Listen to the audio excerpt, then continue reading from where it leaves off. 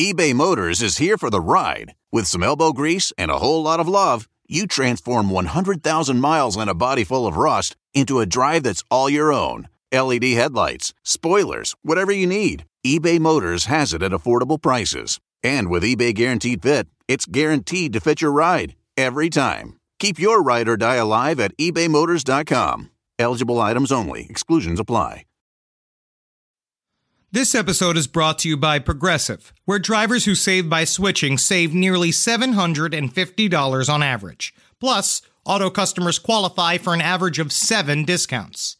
Quote now at Progressive.com to see if you could save. Progressive Casualty Insurance Company and Affiliates. National average 12-month savings of $744 by new customers surveyed who saved with Progressive between June 2022 and May of 2023. Potential savings will vary. Discounts not available in all states and situations. There's no place to escape to. This is the last podcast. On the left. That's when the cannibalism started. What was that?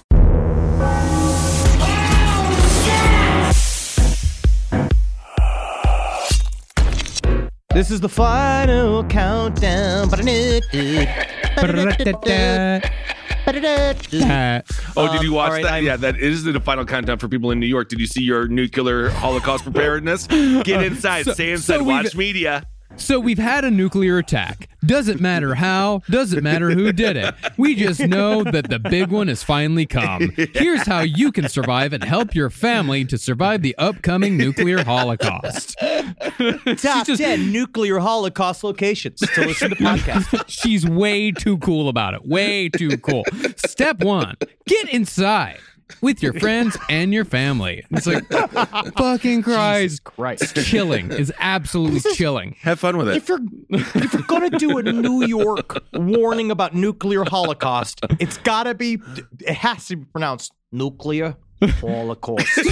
Like, that's the only way for it to be legit. No, and Henry, speaking to your point on 1010 wins this morning, I did hear a woman from Queens describe something as horrible. Horrible. Oh my God, it's horrible. It's so horrible. Even today, we're going to get into even more of these divisive. Honestly, I'm going to say the actions of Joel Rifkin are divisive. They're divisive? Really? A lot of people can't agree whether or not, are you on Joel's side or not? Me, personally, I'm against Joel Rifkin only just because I know 2 other Joels, and they're better than him. Okay. And then I got Joel at the deli, and he always looks at me. I tell him a little thinner. I need it a little thinner, and he always does it. Ooh, I say thinner, and he's thinner. just like this. I was like, paper thin. And he does it paper thin. I was like, I can see through it. And then Joel, the guy who bawled me out my sophomore year in college. But Joel Rifkin's a bad one. I agree with that. Absolutely. I'm happy you got bawled out by a Joel in college. Welcome to Last Podcast on the Left, everyone. I have been hanging out with Henry and hanging out with Marcus. We are on to part 2 of one of Queen's biggest douchebags, which is saying a lot, Joel Rifkin. No, technically, he belongs more to Long Island. Okay, fine. Long Island. Whatever. And Long make Island, sure- Queens. You have to remember, before you begin this episode, Long Island is one word. Long Island. And you have to, Long Island. Long Island. Hit the Long guy. Island. Long Island. Long Island. Long Island. Now, as we mentioned last episode, when discussing Joel Rifkin's childhood, he could easily be compared to Dennis Rader, in that neither of them had any known childhood trauma or abuse, yet still became massive murderous dickheads. I would also compare him to Dennis Rader in the fact that I believe that he had an extremely involved fantasy life that he and Dennis Rader would not talk about. Yeah. They would purposely keep that hidden because I think in their own minds, that was their little secret. And I'm going to compare him to Dennis Rader because I think Dennis Rader would hate the comparison so much because these people are such pitiful little schmucks. Dennis Rader is like, I'm smarter than him. I could set up a camera by myself well in panties. Dennis, he says, he sends me letters, and I'm just like, why don't you go measure some grass, Dennis? Why don't you go catch a fucking dog, Dennis? Oh, Joel! Now, one thing you may have noticed about our show is that we use Dennis Rader quite a bit as a sort of serial killer touchstone. And that's not just because he's the serial killer that I personally find the most fascinating. Rather, Dennis Rader gets referenced so much partly because he actively studied other serial killers. And since he was trying to become one of the most well-known killers in history on par with the Zodiac, he became an amalgamation of those he studied.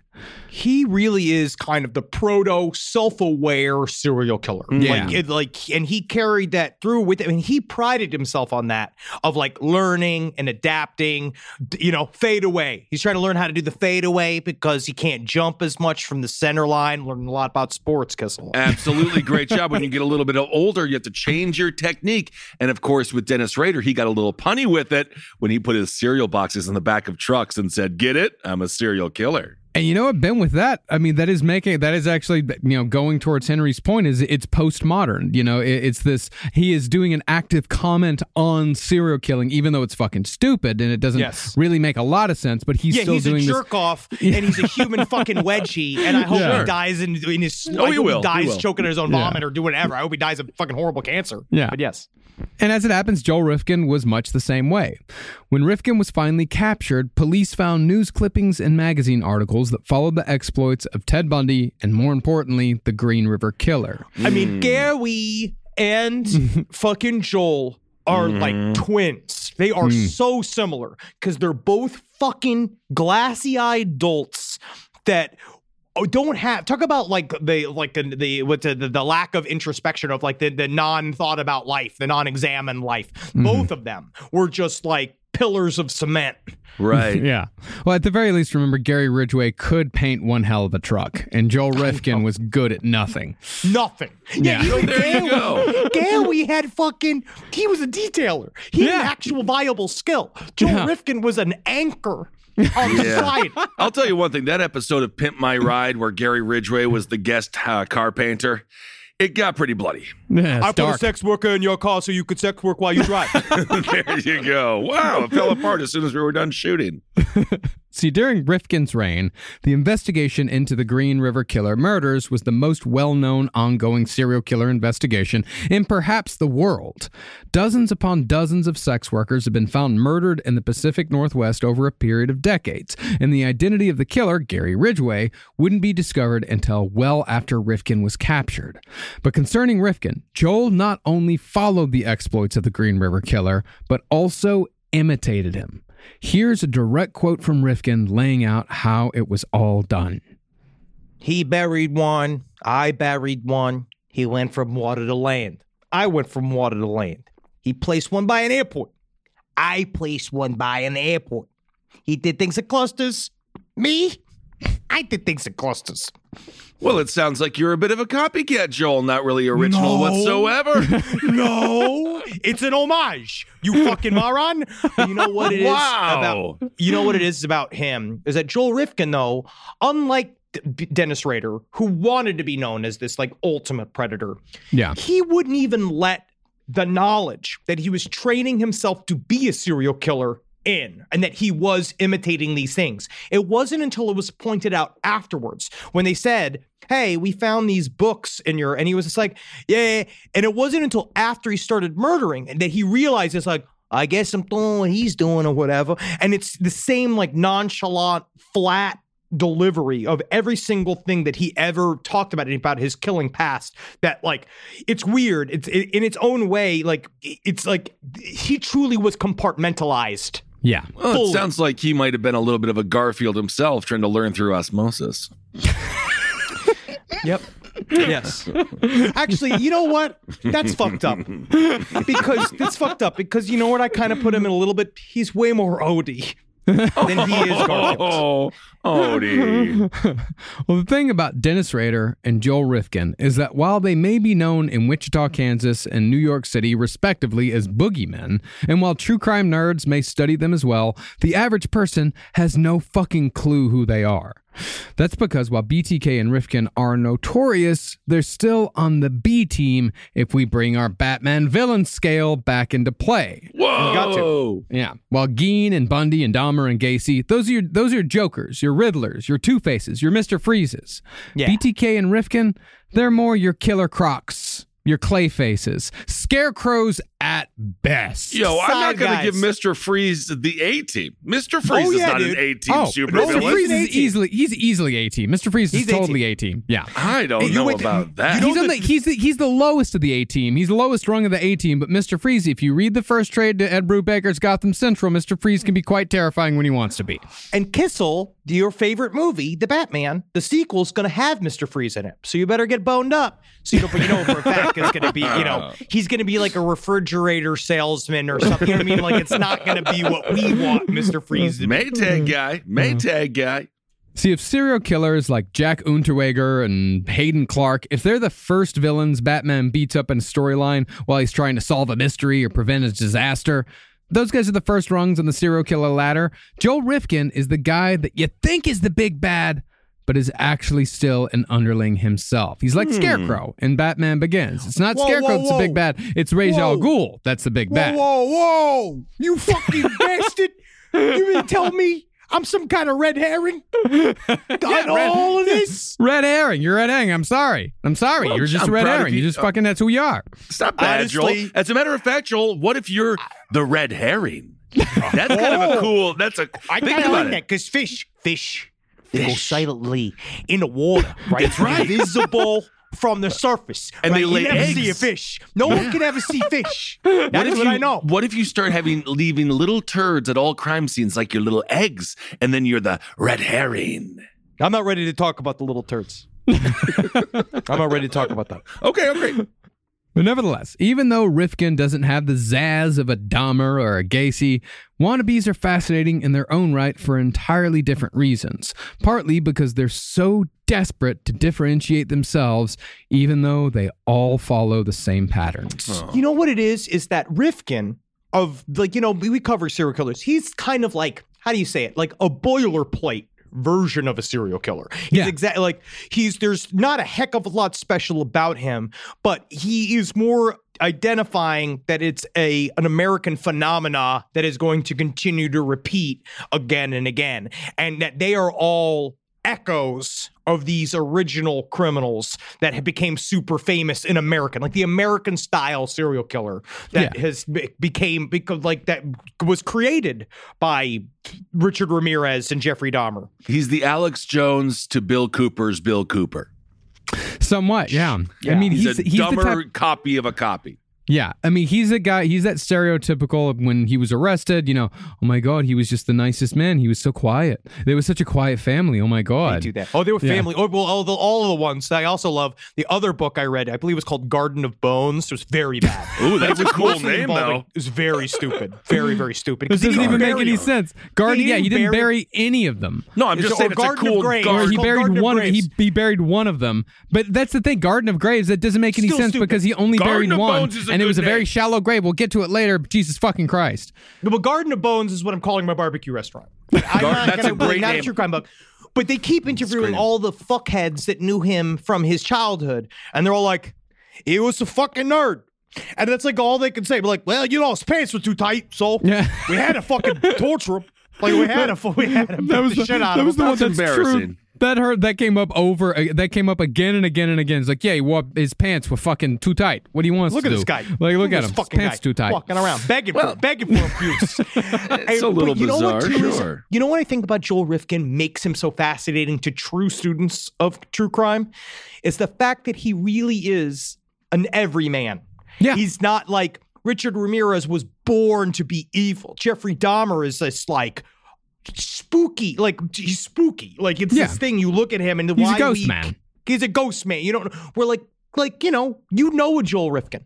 We talked about it in the last episode. You know one. You've met one. You Sure. went to school with Dahmer, one. don't forget, he worked in the chocolate factory, and being around that much chocolate for that long numbs the soul because Willy it's no Wonka longer became special. a slave trader. Yes, he did.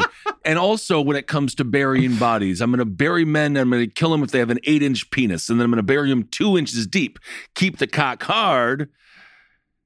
Garden of Bones. What is this? What is this? Where is your Then I'll imagination? take a lawnmower over him. Yes. It's interesting. It's interesting. Yeah, it is. But it's to spend 5 minutes in that old cranium of yours. He's been Yes, thinking about indeed. that for a while, like since we brought up Garden of Bones. Garden of Bones is fantastic. I mean, it's a horrible restaurant because all the food is gone, but whatever.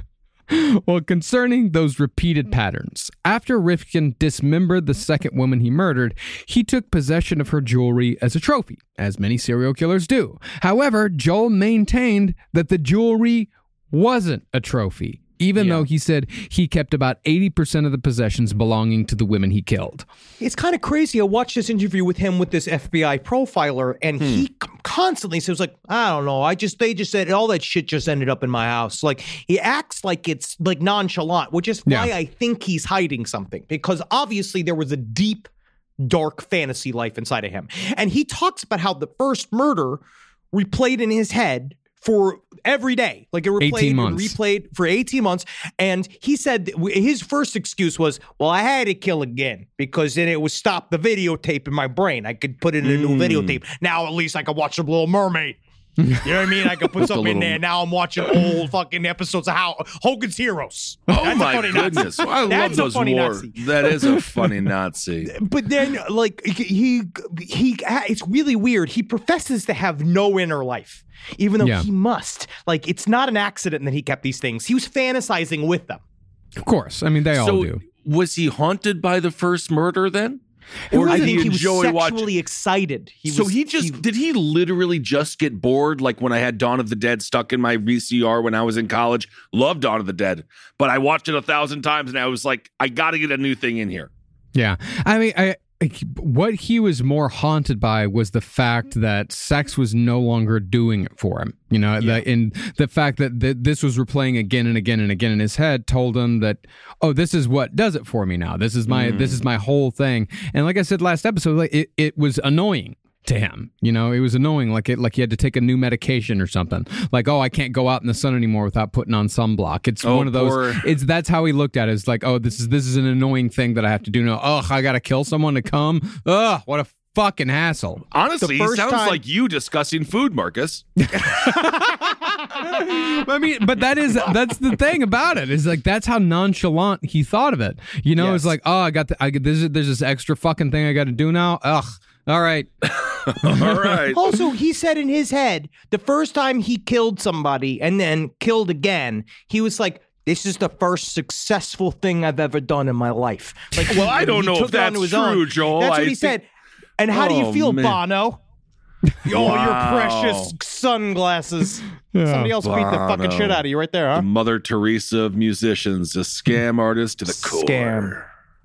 Concerning what else Joel Rifkin may have done to the bodies, it was suspected, if not downright assumed, that he had followed in the footsteps of his hero, Ted Bundy, who we cannot stress enough was a disgusting necrophiliac. Yeah. But when Joel Rifkin was asked point blank if he had engaged in necrophilia at any time, he said that while he had considered it, he never went through with it. This is Which is how you know he did it. You know he did it. Well, yeah, I considered it. What are we talking about? Listen to a direct. This is a direct quote. Yeah. Henry's going to read this quote. Please judge for yourself. I think Henry might be right on the money on this one.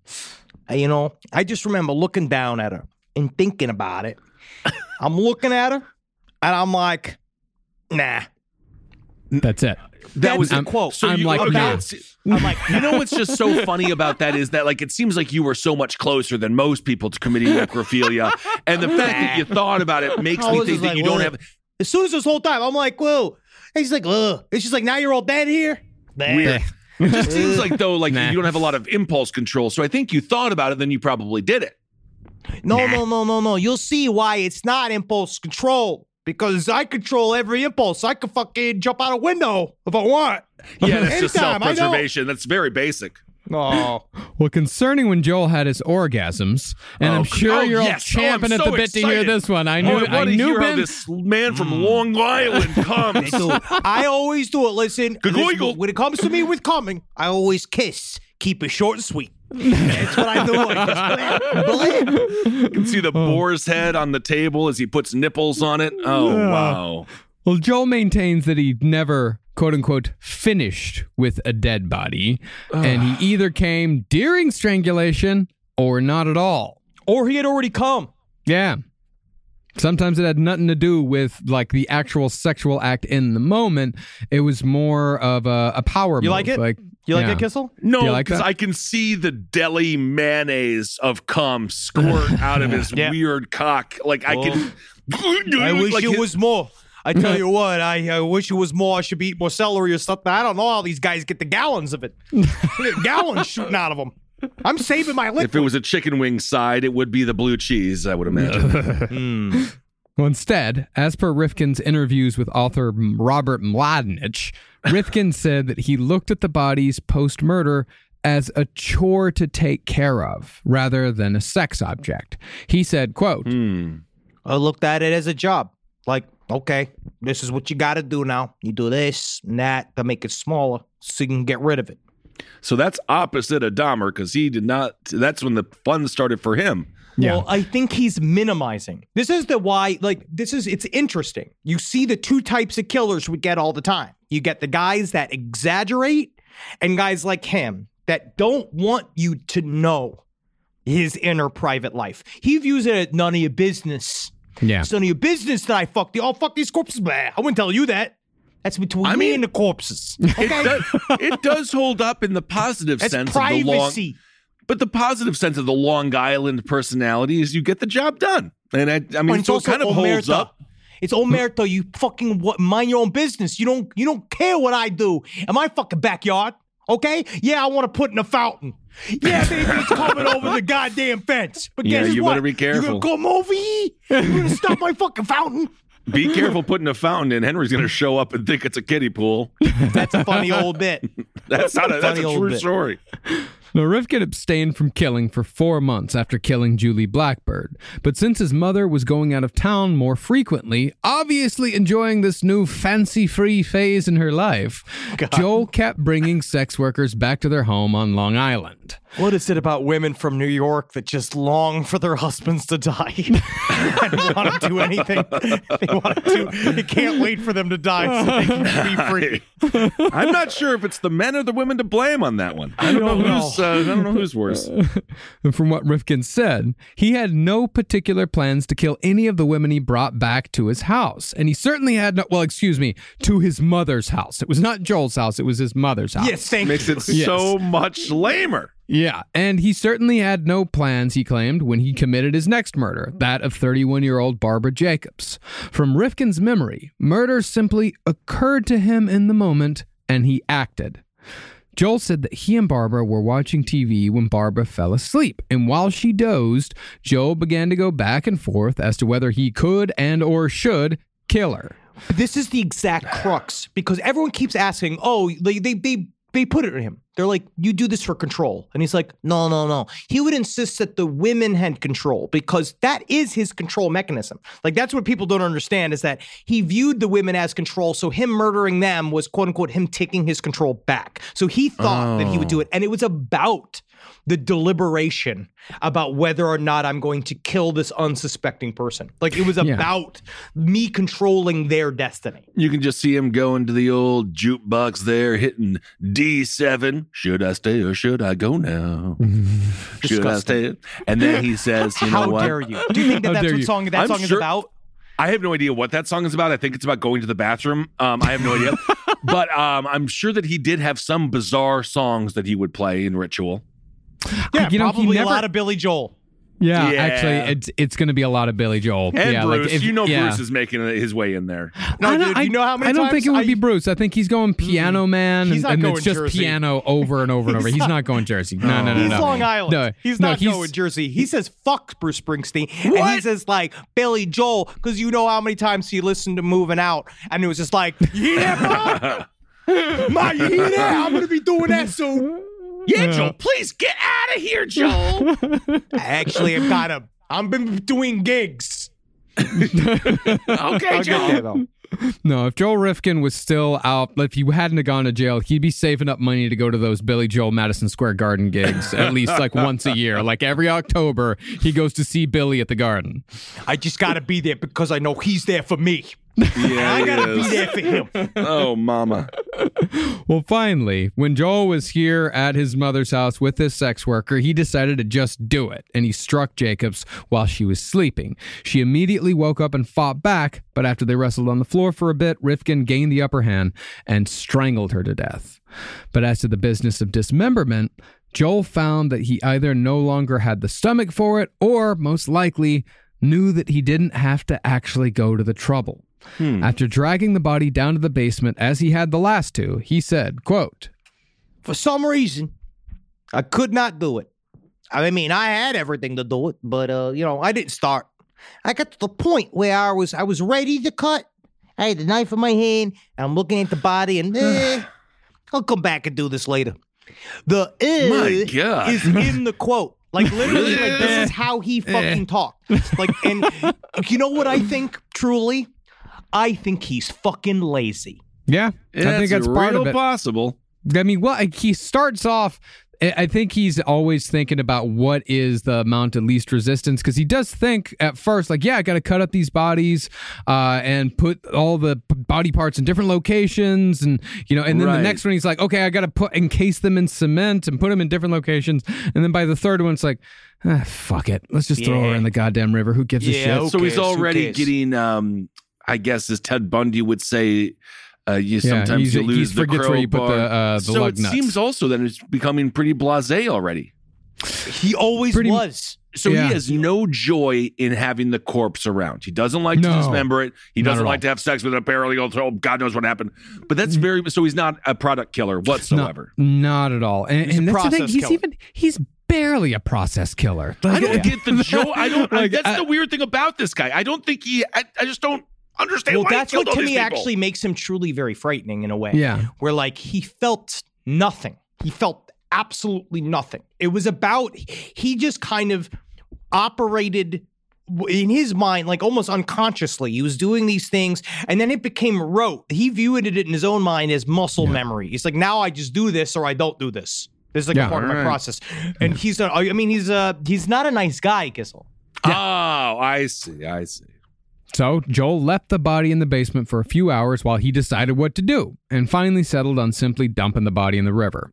After the body was wrapped in plastic, Joel packed it in a large cardboard box, loaded it into his mother's Toyota sedan because his truck was broken down, and dumped the box in the Hudson near a cement processing plant. Immediately after dumping the body, Rifkin drove south into the city and picked up a girl in Manhattan for oral sex in the car. In his mother's sedan, no less. Hey, he's got more room because he's got the handicap. He's got the handicap bucket, so I can really spread out back there. Wow. So he's accelerating, it sounds. And by the time he was done, Rifkin heard on the radio that the body he just dumped had already been found hours later. But instead of the panic he'd felt before, he said the radio report didn't faze him at all. In this, he was actually correct in thinking that he had nothing to worry about because Barbara Jacobs' body, like many others, it wasn't even identified until Joe Rifkin himself named her after his capture. Now, going back to Henry's observation that Joel Rifkin only preyed on the most invisible women, the ones closest to the end of the road, I think that the murder of Barbara Jacobs reinforces that opinion. See, Rifkin said that he kept bringing women back to his Long Island home for months after Julie Blackbird, but he didn't kill any of them, despite the fact that he killed the first two women who had stepped foot into his mother's house. Boom, 1, 2. I think that Joel was basically interviewing these women that he brought back afterwards to see how far removed from society they really were. And when he met Jacobs, someone who had no real ties, he struck, knowing that the likelihood of mere identification, much less capture, was extremely low. And again, remember his validation always was like they were going to die anyway. They were already close. It was this thing, like he viewed himself as like, I'm just finishing a job that was already done. And he's a fucking parasite. Right. Yeah, he's like, he views himself as a guy that's walking around a food court eating other people's half-eaten meals. Like, they're just going to be thrown away anyway, so, fuck it. What does it matter? That's how he thinks of it, at least. Okay. Now, on the night of Joel's next murder, about a month and a half later, he said that the urge to kill wasn't particularly strong, and that he was more interested that night in what he called window shopping. In Joel's world, window shopping meant spending his night driving around and chatting with sex workers, basically wasting their time. Yes, it's called wasting people's time. Oh. Sometimes he'd hire them on nights like this, and sometimes he wouldn't. Most of the time he wouldn't. I was addicted to the night. Yeah. And I was up there, and I look at that moon up there, and I said, oh, that looks like a big rock.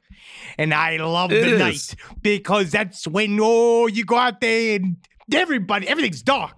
Yeah, it is. It's fun in a way. It's like you're surprised by your own eyeballs. I love the nighttime because I have astigmatism. And I really can't see a lot as soon as it gets about 7 p.m.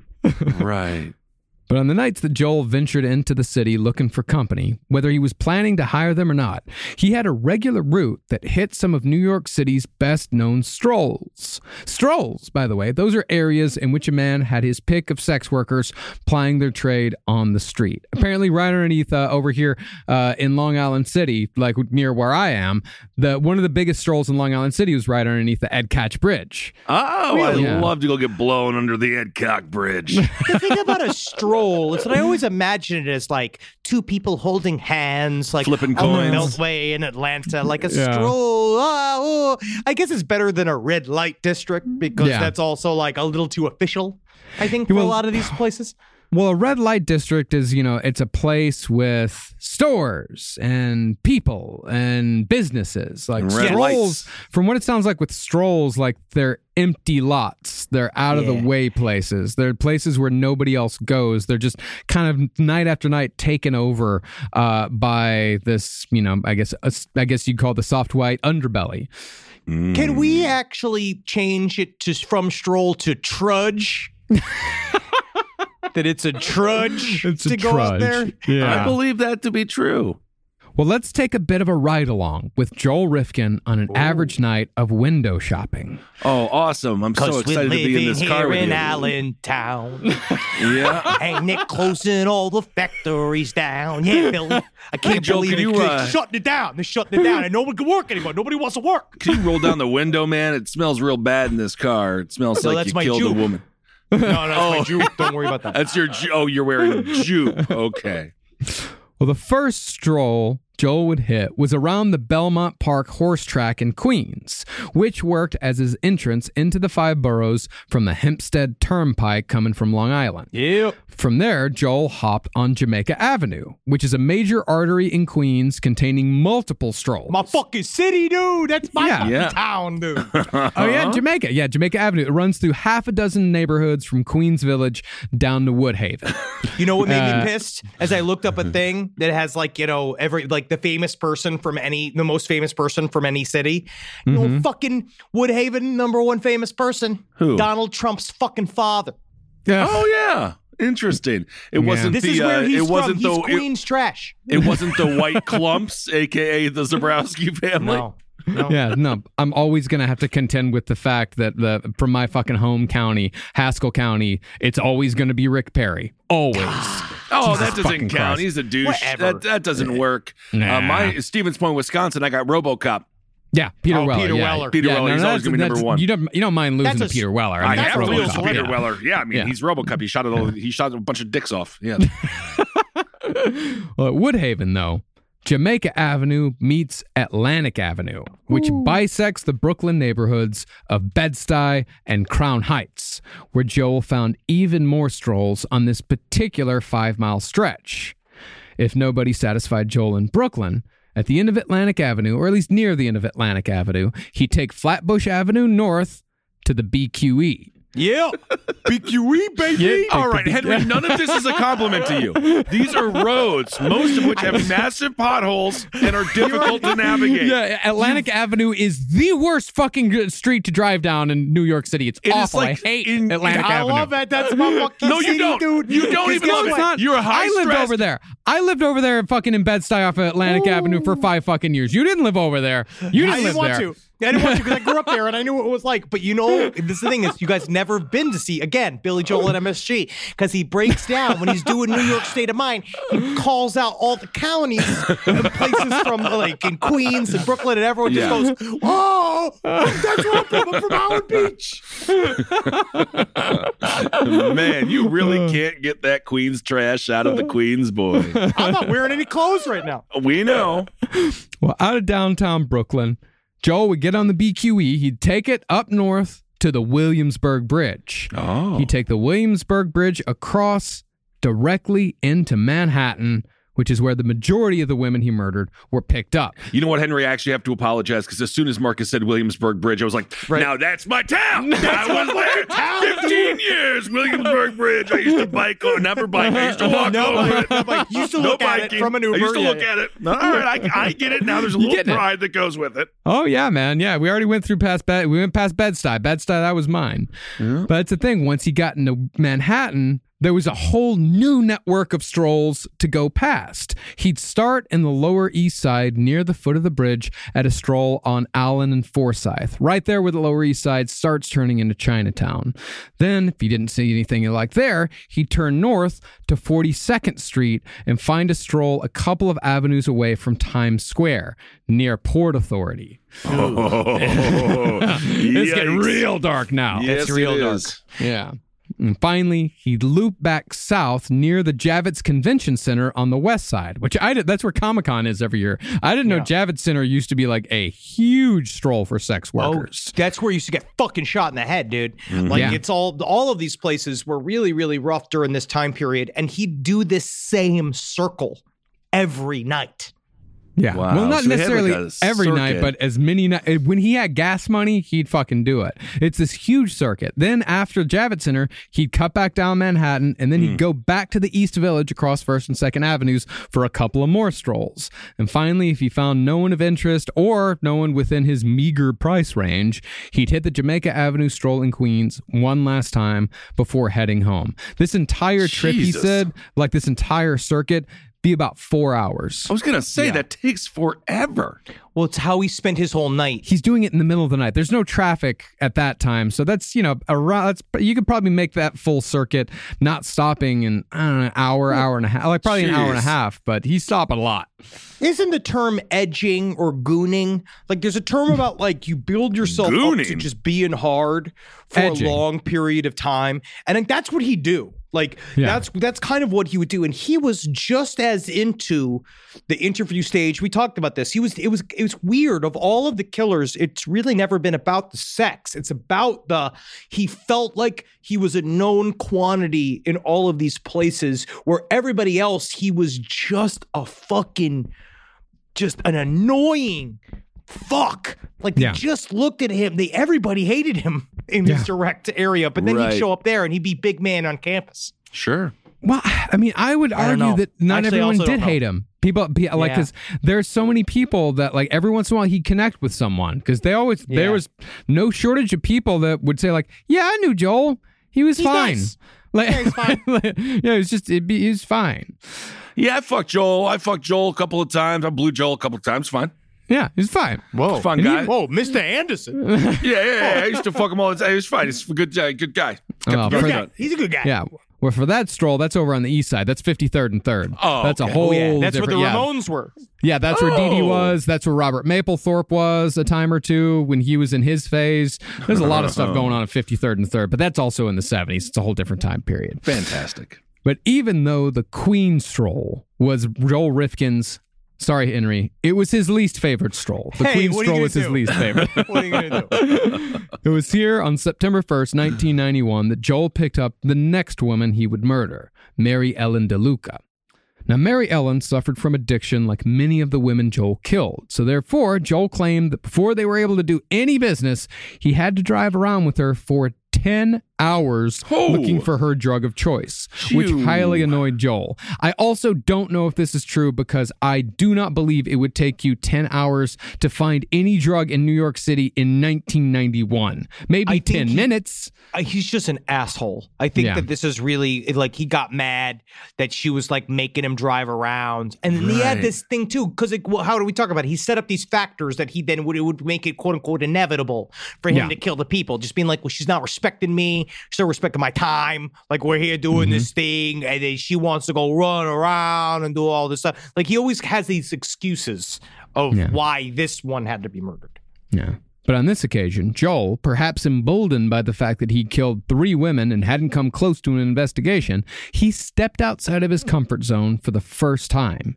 Instead of taking DeLuca back to his mother's house, he brought her to a seedy motel in a strip mall in Long Island, a few miles from his home in East Meadow. Now, after Mary Ellen scored some drugs, Joel rented a room. But DeLuca said that she needed to get high before they got down to business. Yeah. But once they did, Joel claimed that she acted bored and kept asking, "Are you done yet? Are you done yet? Are you done yet?" over and over and over again. I mean, I don't know if Joel was a regular Peter North. And I don't know if this is really the time to have like a romantic encounter. Yeah.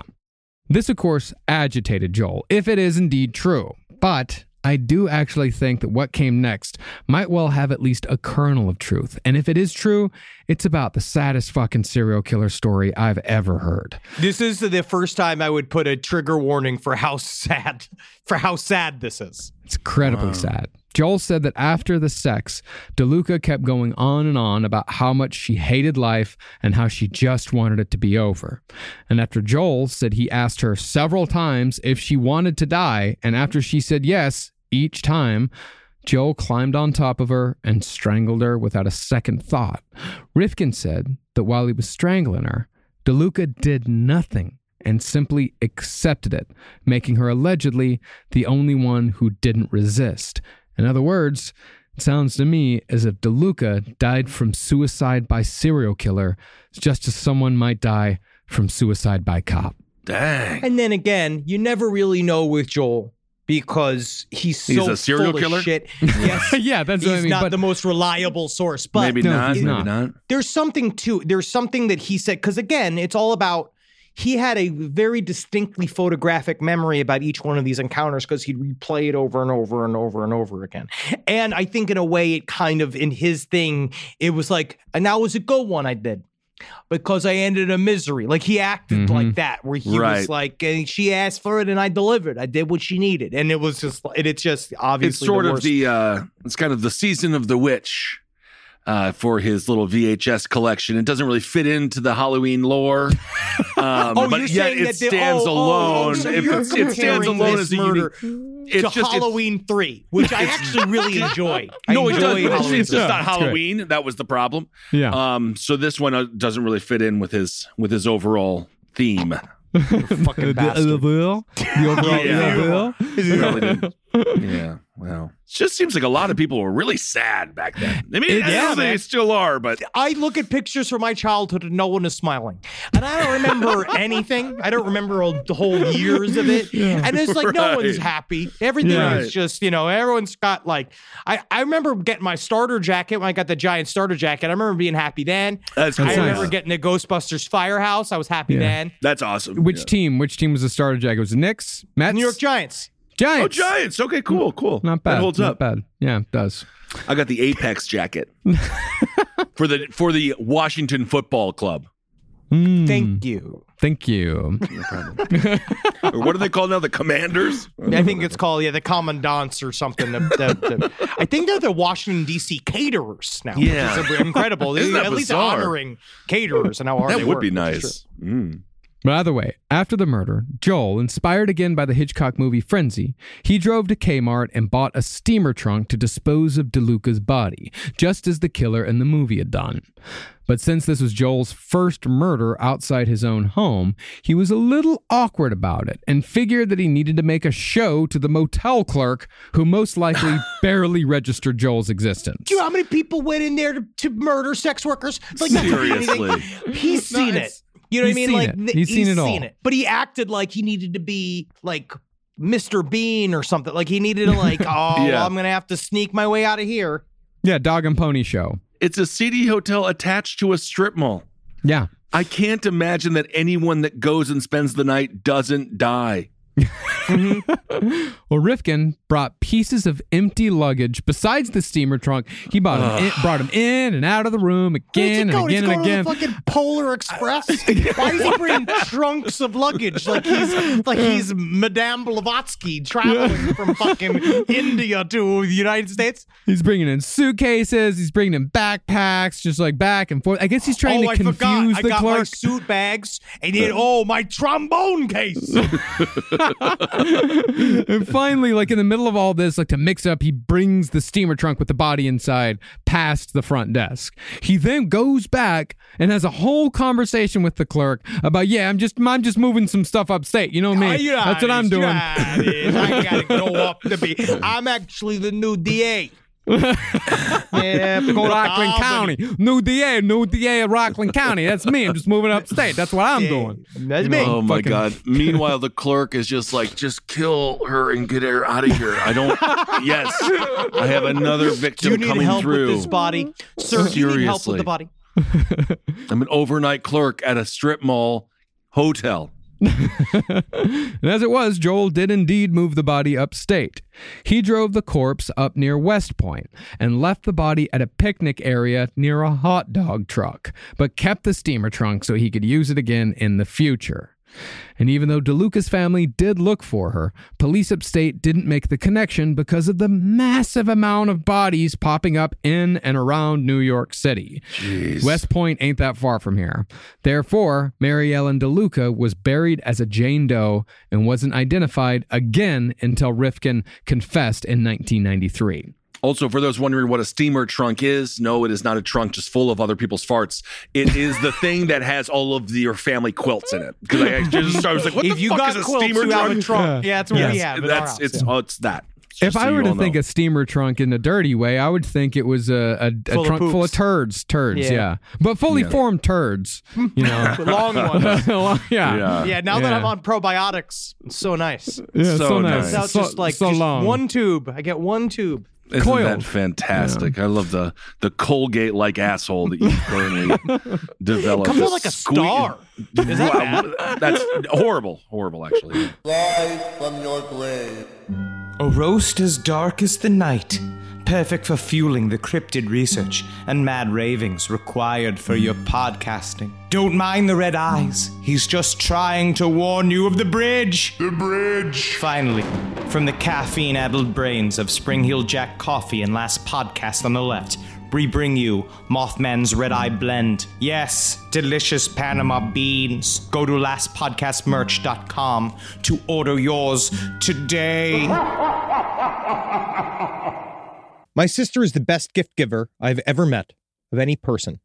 It's Jackie Zabrowski. She shops all year thinking about her family and friends and puts little things aside for their birthdays and Christmases. I have no idea how she does it. I don't know how she do it. But guess what? She always wins Mother's Day, but not this year. I'm coming back.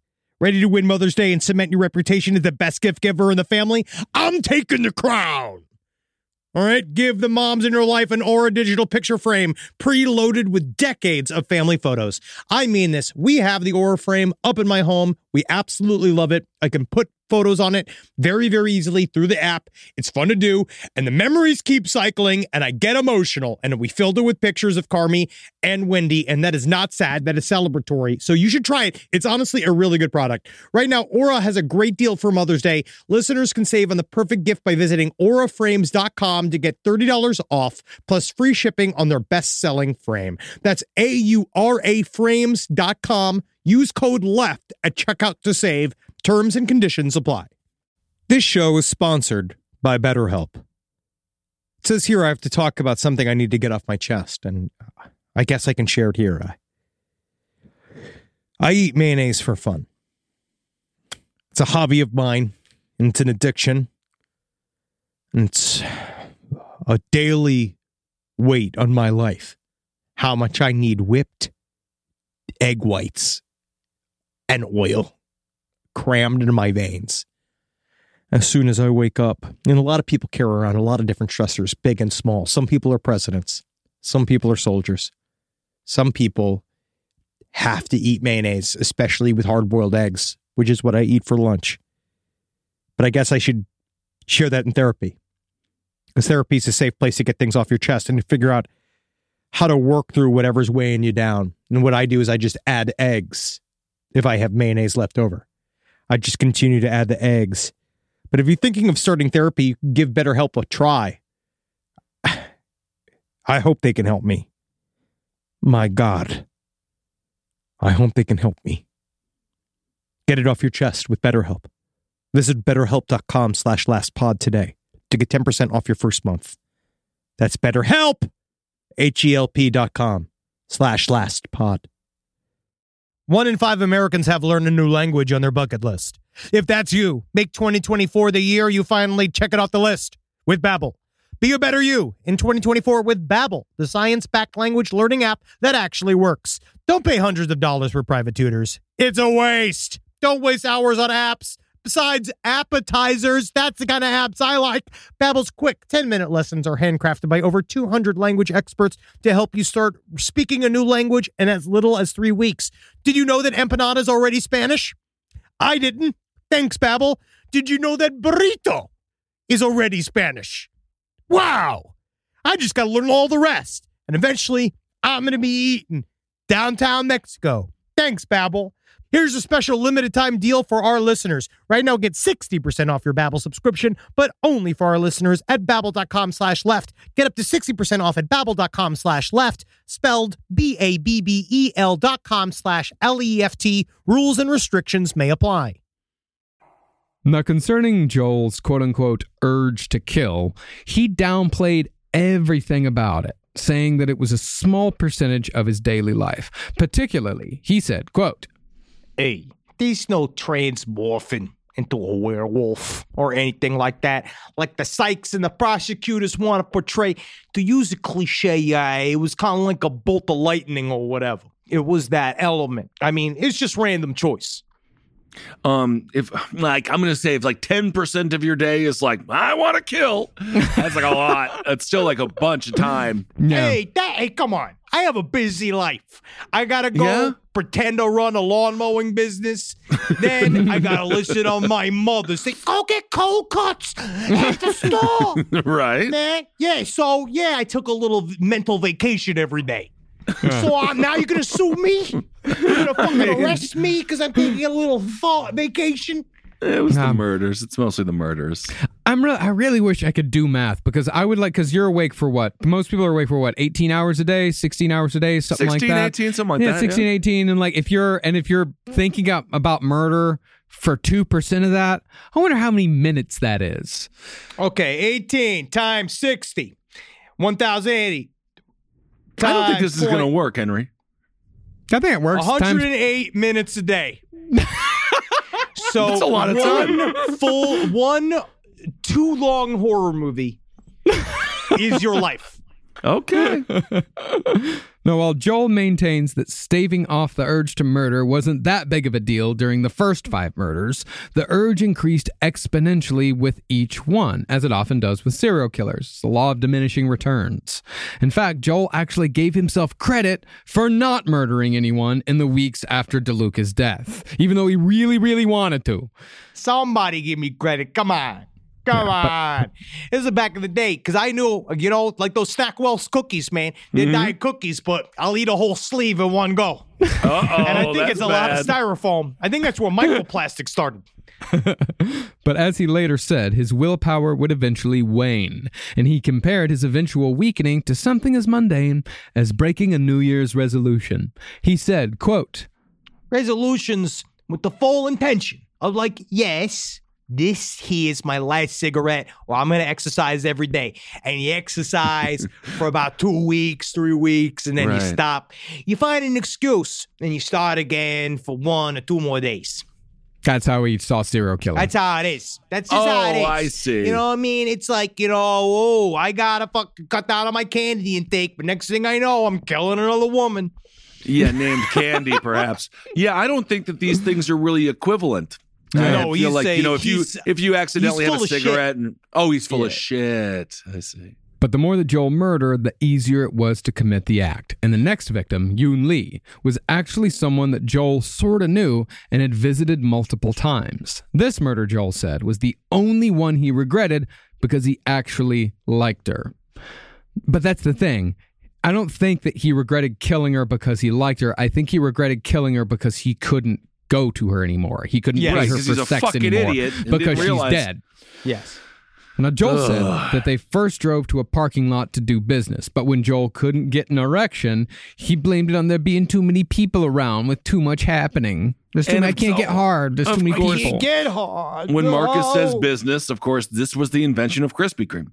And what they were able to do with the donut to make it so soft. First investors meeting. Yes. But when they went to a different location, to no avail when it came to an erection, Joel strangled Lee simply because he was agitated. Yeah, he said also, he didn't blame me. He's like, well, I had gotten a blowjob 2 hours before.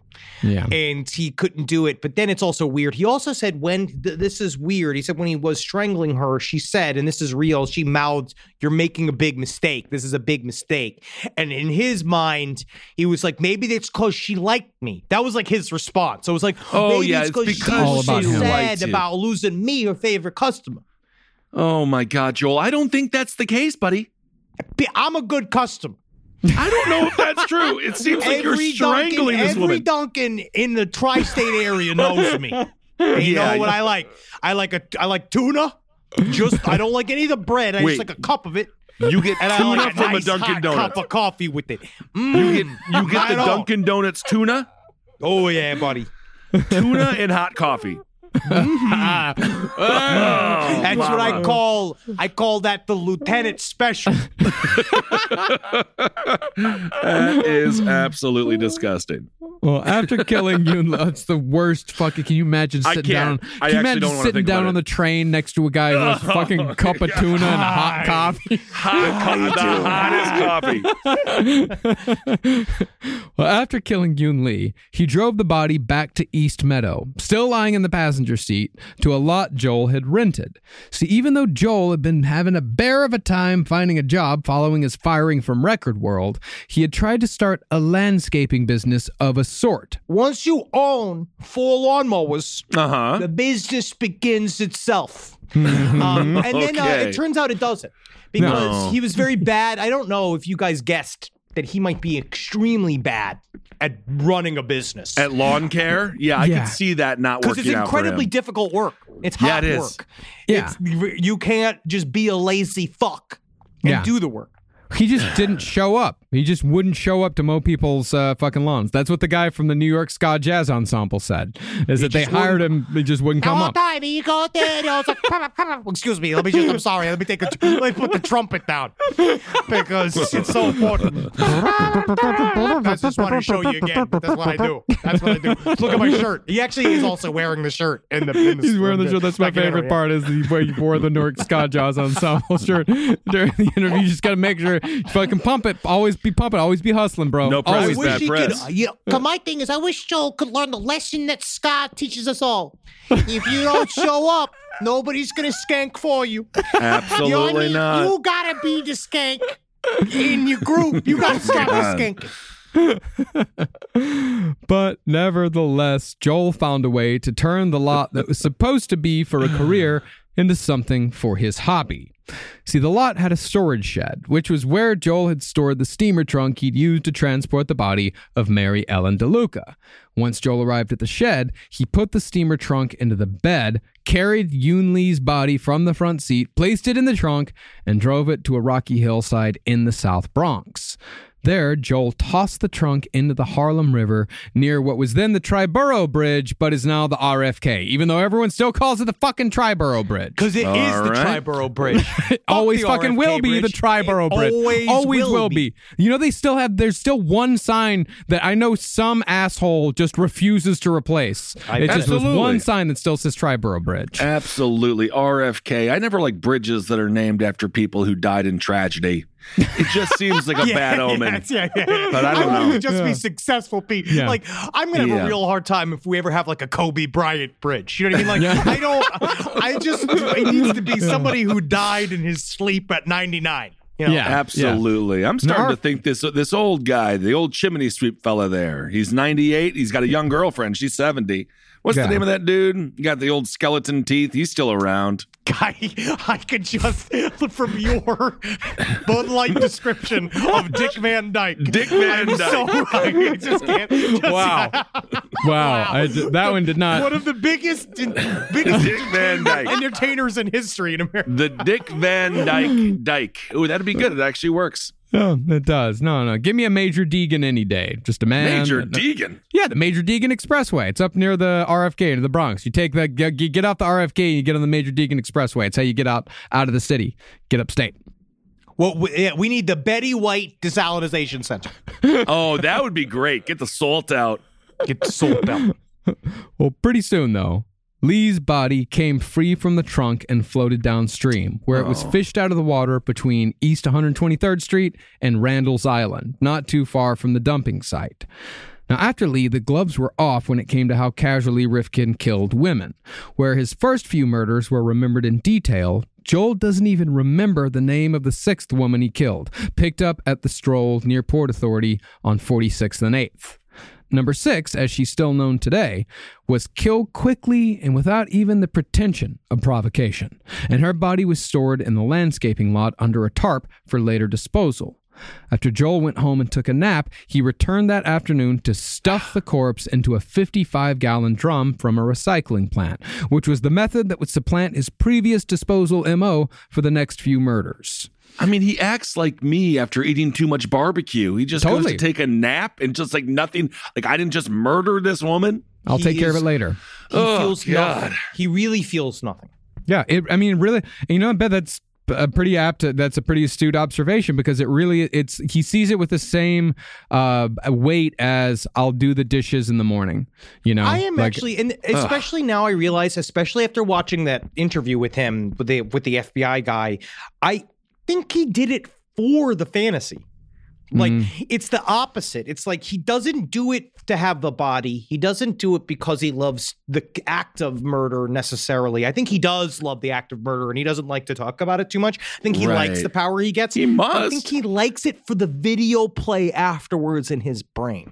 Well, he likes it because he's a man who kills. Like, he likes being, he just likes. I'm that guy. I'm that guy. Yeah, I'm a murderer. It's like, you people don't know this about me. I'm a murderer. I kill people. I'm a crazy you can guy. fuck with me all you want, but what you don't know is that I could kill you at any moment because I've killed somebody else. But well, I don't think you could kill me. I'm a grown man. It doesn't seem like you he really can't kill you. No, he can only kill upon very people. sick.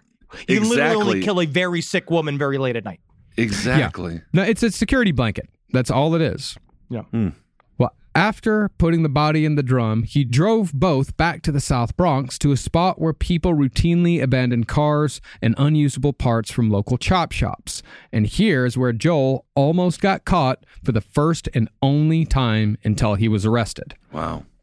Just after Rifkin pushed the 55-gallon drum containing a murder victim into the water, he turned around to see two cops who were responding to a call that someone was doing illegal dumping. Thinking quickly, Joel said, I ain't dumping, I'm scavenging. And that's what he said. He's like, I'm not dumping, I'm scavenging. Technically, I'm clearing the litter. You don't know this yet, but there's a movie that's going to come out called Wall-E.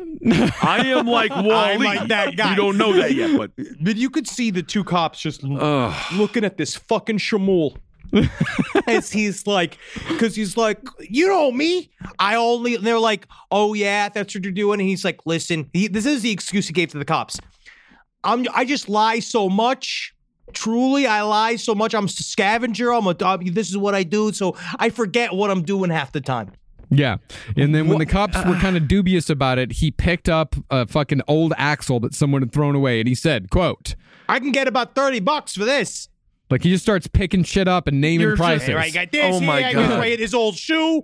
I can give this to my girlfriend. I got this. Oh, look at this fishy skeleton. Oh, scary. I can put that in a horror museum. it's like if Ed Gein produced American Pickers. Yeah. No. Oh yeah, I can get $20 for that. But how do you even get a 55-gallon drum? Like, we talk about it all the time. He stole it from a recycling plant. Yeah, he stole it. Yeah. And so the cops, not wanting to deal with this obvious pain in the ass, they just suggested Rifkin go scavenge elsewhere. They just give him a get out of here. Get out of here. Yeah. Nailed it again. Well, after that, Rifkin felt even more emboldened and got even riskier as to where he picked up future victims. Number 7 was 28-year-old Lorraine Orvieto, who was found in Bayshore, Long Island, much closer to Joel's home. And if you'll notice, I'm being very good about saying Long Island every single time. I want to make sure that our Long Islanders out there like appreciate our editor, Rob. That's right. So big ups, Rob. Good work. Not killing anybody. Long Island. Having a constructive life. Absolutely. Well, after Joel killed this woman in an empty schoolyard during sex, he rifled through her purse only to find a bottle of AZT, which was an early drug used to treat HIV. This, I think, is where we find one of the most baffling aspects of the Joel Rifkin story. See, even though he never used a condom during oral sex and only wore a condom if a sex worker asked him to, which is incredible considering how he murdered 17 of them, he'd put on a condom if she asked. He never caught HIV himself from the hundreds of high-risk sex workers he slept with. What's even more incredible is that while he did test positive for hepatitis, the free clinic he visited called him up a few days later to tell him that they'd mixed up his test results with someone else, which is good for Joel, but terrible for the person who thought they didn't have hepatitis. Yeah, absolutely that's awful. why I'm invisible. Invisible. I can't even. I'm Teflon. Yes, these STDs, they show up, and it's just like my penis itself says, "Get out of here." If all of this, you can't handle me. if this entire series, which ends with this episode, ends with him being like enshrined in the Science Hall of Fame for having the only blood that can cure all STDs, I'm going to be like really upset. Like if it's just him next to that statue of a mouse. They called him ice. Oh, I mean, he got the clap often. Oh, he did. Okay, yeah, great. yeah. And Good. he had herpes upstairs, downstairs herpes forever. Yeah, so he did not Right. he didn't dodge that bullet. He just dodged the fatal bullets. Breakfast nook herpes. I got it.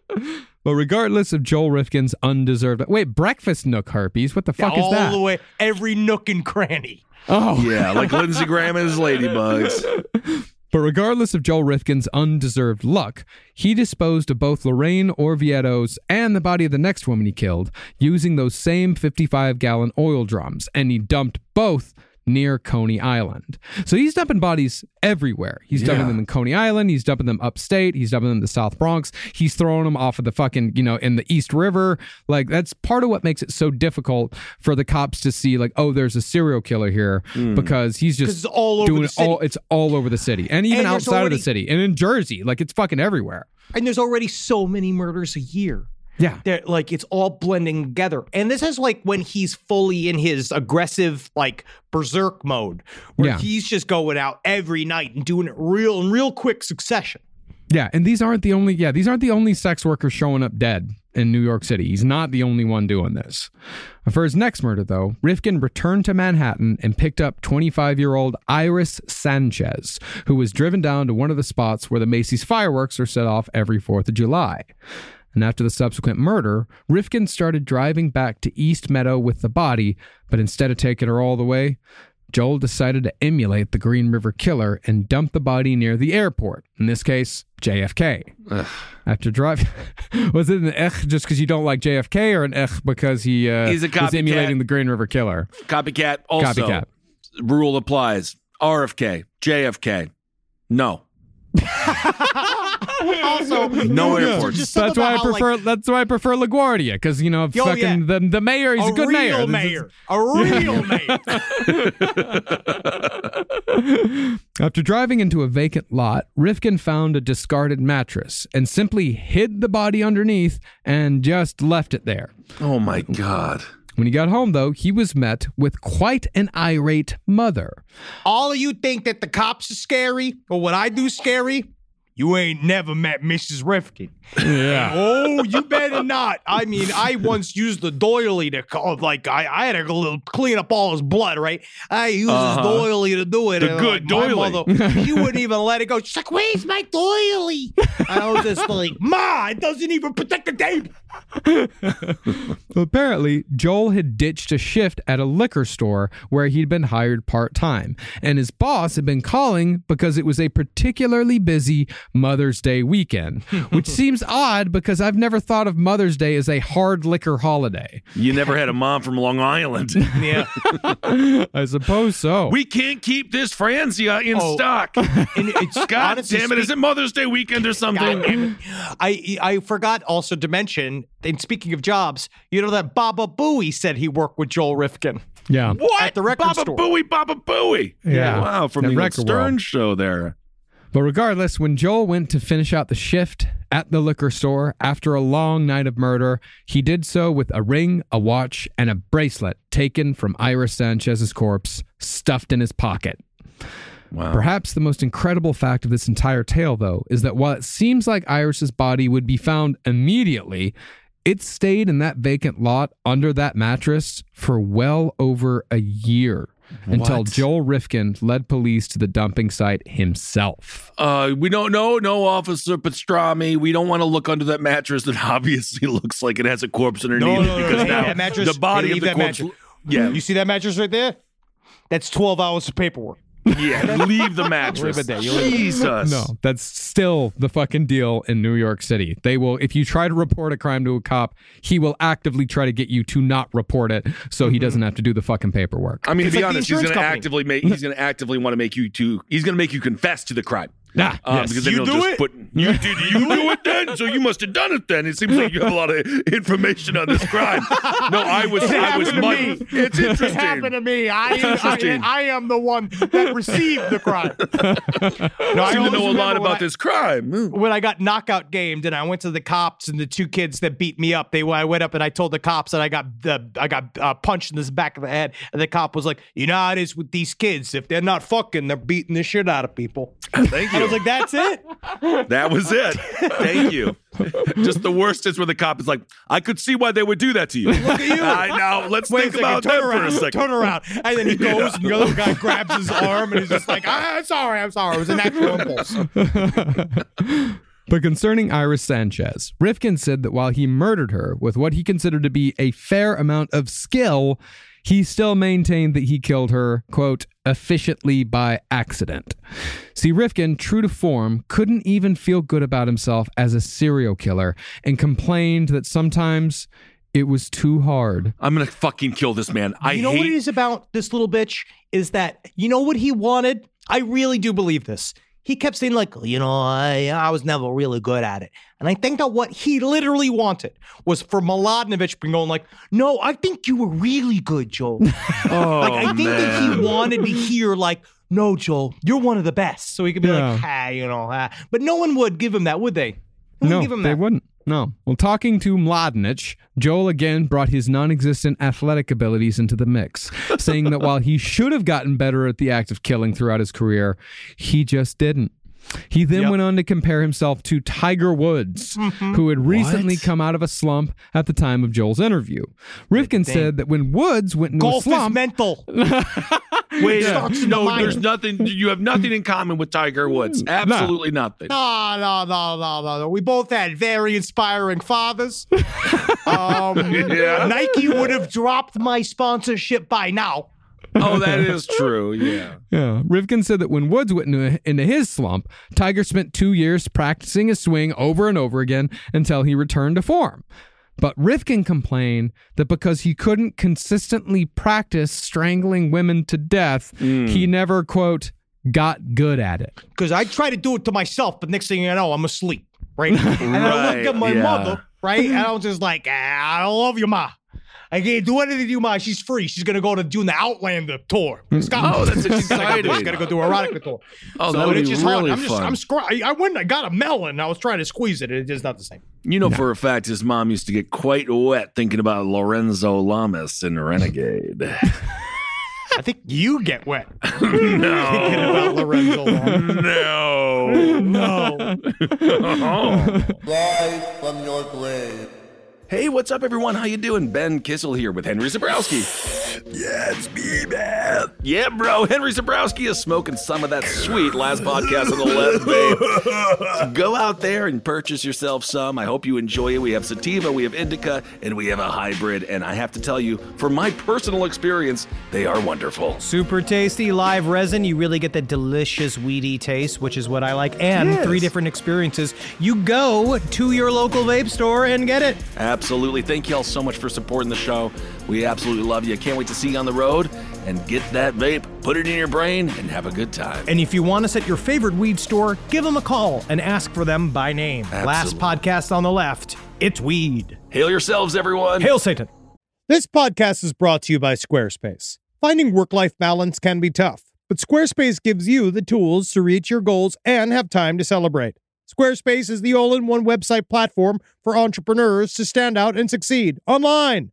With the new guided design system, Squarespace Blueprint, you can select from curated layout and styling options to create a personalized website optimized for every device. Get your website discovered fast with integrated, optimized SEO tools. Plus, make checkout easy for customers with easy-to-use payment tools. And with Squarespace AI, you can explain what your site is about, choose your tone, enter what you need, and get auto-generated text, and that helps you save time. I know I'm sitting on about 2 literal wheelbarrows filled with horse pics. Now, part of the issue has been is a lot of these pictures are getting stopped at customs because some of them do depict various world leaders in horse-like circumstances that seems to be pinging a lot of these custom agents' accounts. Now, so what I've done to do is so while I'm trying to work on hand smuggling these horse pics over various country borders, I then also have time, because Squarespace is doing all the other ad work for me, to go and work on my Killdozer at home. So thank you, Squarespace, for allowing me to diversify in the best way possible for this country. Head to squarespace.com for a free trial when you're ready to launch. Go to squarespace.com/left to save 10% off your first purchase of a website or domain. Ah, Jules. Oh, Jules. Make a wife smile today. The road to getting engaged can be long and full of memories and pitfalls and landmines. Or it can be short and thrilling, like a roller coaster on the way to the police department. But the road to finding the perfect engagement ring is a straightforward path every time. All you've got to do is head over to BlueNile.com, and they're going to ship them rocks straight to your wife's new fingers. On BlueNile.com, you can create a bigger, more brilliant piece than you can imagine at a price you won't find at a traditional jeweler. Blue Nile is the original online jeweler since 1999. That's present time to me. Their diamond price guarantee means that in most cases they can meet or beat a competitor's price on a comparable diamond. I know when I got my wife a beautiful Blue Nile necklace, the first thing she did was, "What did you do?" But afterwards, she was so happy to have it, and she loved it, and she wore it when we went on vacation, and maron, did everybody come around being like, "Where'd you get that piece, you beautiful woman?" And I was like, "Stop talking to my wife. She's spoken for. You can see it with the Blue Nile bling she's got on her." Right now, get $50 off your purchase of $500 or more with code LASTPODCAST at BlueNile.com. That's $50 off with code LASTPODCAST at BlueNile.com, BlueNile.com. No matter what kind of work you do, how you communicate is key. All those emails, reports, and presentations are equally important to the collaboration needed to get things done. And Grammarly can help. Grammarly is your AI writing partner to help you communicate more effectively and efficiently so you can make a bigger impact at work. And isn't that what matters most? Better writing means a stronger impact. Grammarly works across 500,000 apps and websites. You can't escape it. Like the ever-pervasive octopus of malice that is the NSA. Grammarly is watching your every move, making sure that you're doing it right. Data privacy and security are woven into the foundation of Grammarly, into the very essence of its nature. Grammarly is a secure AI writing partner, and it helps your team make their point and move faster, because that's the key there. Work smarter, not harder. Yes, Grammarly. You know how many times it saves me from writing a long, rambling, one-sentence email at 4 o'clock in the morning to my beloved employees? Makes me sound like someone who doesn't just have a BA in theater. All right, I was taught how to be a tree. I was not taught how to survive as an adult.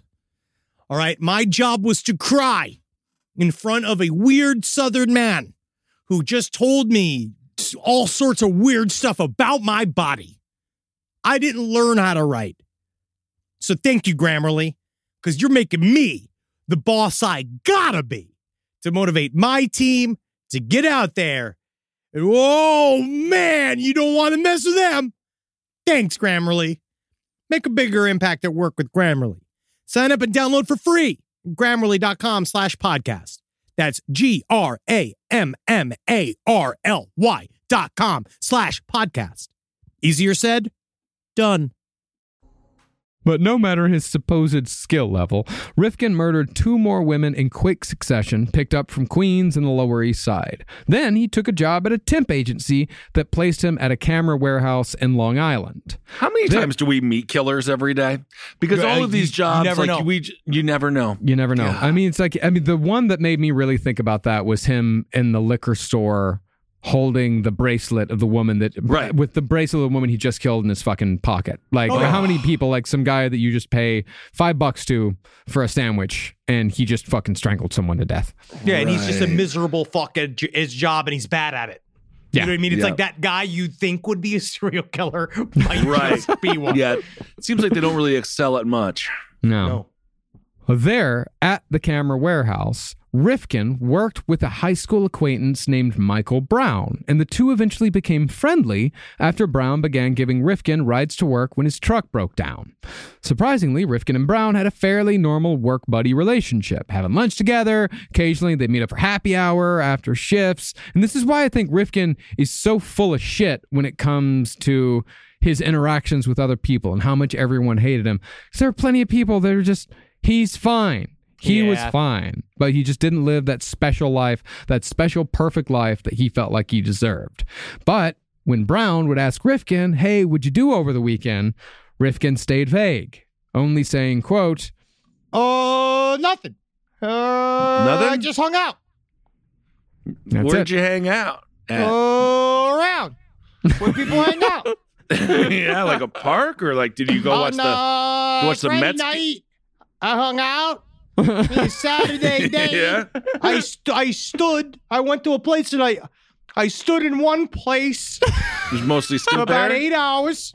And I hung out. Watched the Mets game at all, or no, nothing? I was around. Okay. Doing various things and attending to various objects with various personas. Great. Well, other than that, the only red flag Rifkin showed was that when his truck wasn't broke down, he would never let anyone inside. And he always made sure to park as far away as possible from the rest of the staff. But speaking of cars, Rifkin, just like he'd been with talking about Record World, he showed no emotion in talking about his next and 13th victim. But he got very upset when he recounted that the gear shift lever had been bent during the murder. I can't believe you hurt my truck while I was strangling you to death. It's like, yeah, fuck you, dude. I mean, it wasn't even about hurting the truck. It wasn't about blaming her for hurting the truck. It was that he had an inconvenience to deal with. Like the gear shift was bent, and so he couldn't put it into drive. He could put it into drive. It was just really hard to put it into drive. I hate this. And it was going to be an inconvenience to him. But that's kind of what he said too, was that that was the only times he felt anything. Was that those moments? He said that when Mladenovich asked him, it was like, does the killing make you feel alive? And he's just like, it's not about being alive. It's about being aware, a heightened sense of smell, color, feeling, even like when a guy like Mark McGwire hit 70 home runs in a year. You're not Mark McGwire. You're not Tiger Woods. Joel, no, you're not. You remember one or two of them, as being like the ultimate home run. You know what I mean? But, it's just kind of a sense. It's like, when the car wouldn't start. That's like a heightened sense of awareness. Wow, this guy really put himself on a pedestal, huh? He did. but also put himself down. Yeah. And additionally, as Mary Catherine Williams was Rifkin's 13th victim, Joel got superstitious and got rid of the body as fast as he could, dumping her in the woods near an industrial park in Yorktown. However, even though Joel was nervous about this murder... Do you think he would have done the thing like they do in hotels and just like not have named it his 13th victim? Just being like, 14. However, even though Joel was nervous about this murder, he kept a large wicker basket full of costume jewelry that Williams dragged around with her, which led police to believe upon searching Joel's room that there were potentially hundreds of victims. But while hundreds of victims sounds a bit ridiculous, it's not the most out-of-the-world notion. The body of the next woman Rifkin killed, Jenny Soto, was dumped at almost the same exact place where Rifkin had dumped Yoon Lee's body in the South Bronx. But while the cops did admittedly investigate that murder, they didn't even think about the possibility of a serial killer, and instead did their best to pin Jenny Soto's death on her boyfriend, an aspiring rapper lost to the sands of time, named Popcorn. You know how it is. You gotta wrap yourself in a buttery way. If I don't make it in music, I'm going to the police academy. That's where I'm going. You're gonna do great. One day you're gonna be a detective. You're gonna be a detective one day, Popcorn. Popcorn, did you ever make a mixtape or anything like that? It's Hot Fire. Yeah, you gotta check it out. Hot Fire. You like mixtapes? Dog. Yeah. $10. I put it in your hand, bitch. I put it in your hand, you fucking bitch. Give me that money. All right, here's your $10. I actually don't want the CD, but give me the money. Here's the money. If you ever visit New York City and someone tries to hand you a CD, run away. Do not take it from him. Hands in the air. Hands in the pocket. Do not take the mix CD from the man. He will demand money from you. Mm-hmm. You know who also fucking does that? Those motherfucking Buddhists. They hand you that gold card, and then they're like, they hold it, like they give you for good luck, and they're like, donation? Oh, I thought you fucking were one with everything. I thought we were all just atoms, bro. Yeah, and if a guy bumps into you and comes up to you and says that you made him drop his glasses, he did not drop his glasses. He brought some fucking reading glasses from CVS, and he's trying to scam you. He's scamming you. Yeah. And if a guy's got his gun in your mouth, if a guy's got a gun in your fucking mouth, make sure you stick your tongue in the hole, because you can stop a bullet very easily. Absolutely, no problem. But since Jenny Soto was physically the hardest woman to murder out of all of them, to the point where Joel had to break her neck, he slowed down for a few weeks until February of 1993, when he picked up Leah Evans. Evans, as it turned out, was not a lost soul like so many others killed by Rifkin. She was the daughter of a Manhattan civil court judge, and it's thought that her night with Rifkin might have been her first ever as a sex worker. From what Rifkin claimed, Leah stopped Joel in the middle of the act and asked her to drive her to a friend's house. And Joel said that since she made him feel uncomfortable, he strangled her to death. But perhaps because Joel got the feeling that she wasn't like all the others, which tells you that he was getting far more relaxed about his victim type, he buried her in a shallow grave, the only time he ever buried someone he killed. Garden of Bones. Yeah. But as it turned out, that shallow grave was very shallow. One might say lazily shallow. And almost 3 months later, a couple on a nature hike saw Leah Evans' hand sticking out of the ground, still painted with red nail polish. Whoa. Despite her more elevated background, though, she also wasn't identified until Joel was caught. But on the other hand, that also had to do with the fact that Joel was very, very near to getting captured. Speaking of being brazen, Rifkin was not only getting more careless with his victim type, but also where he killed, who was around while he was doing it, and how long he waited before getting rid of the evidence. Case in point, in terms of all three, was the last murder Joel Rifkin committed, that of 22-year-old Tiffany Bresciani. See, Bresciani had been a performer at one of New York City's sex emporiums, the Big Top Lounge. Which at one point had actual carousel horses ridden by topless dancers. Man, I do feel like that these places must have been so fun. I know everybody was like scared there, and there was a lot of problem, violence, crime. But I do feel like that's fun. Like the idea of like a sex show. Like I'm gonna tell you this. I don't know if it was. Yeah. I went to a place called Dino's Bikini Bar. It was near MSG, right? Oh, I know And exactly this what would be you're fun. talking about. And then I slowly but surely found out that the girls weren't allowed to speak. B, none of them were from here. And then I just kind of found out that I think they were all being trafficked. Oh, so that was then it was shut down just about 6 months later with a lot of red tape. I want a fun, safe environment where you could go I don't and know do if the fun Booby things. Where they do Emporium- like Jumbo's Clown Room is really great in LA, right? Where it's like you go and it's like a show. Like it's really fun. You know, like that sounds cool. I like a show. I like to go there and they're singing. I like to go there and you see the talents. They can do some impressions, show their boobies. No, I know what you like, and that's why I don't think you'd enjoy that. Yeah. The event, I think. It's always the floors. The floors are always in really bad shape in those places. Yeah. Yeah, that's the biggest problem. Yeah. Floors. The janitorial staff are asleep. That's the Right. problem. The floors floors tell you a lot about a place. They do. A breast. I'm serious. No, I believe it. I believe it. Yeah. That's why I only go to strip clubs with marble floors. It's fun to watch everyone fall down. It's like all slippery. It's like, whoa, wow. Falling into tits. Yeah.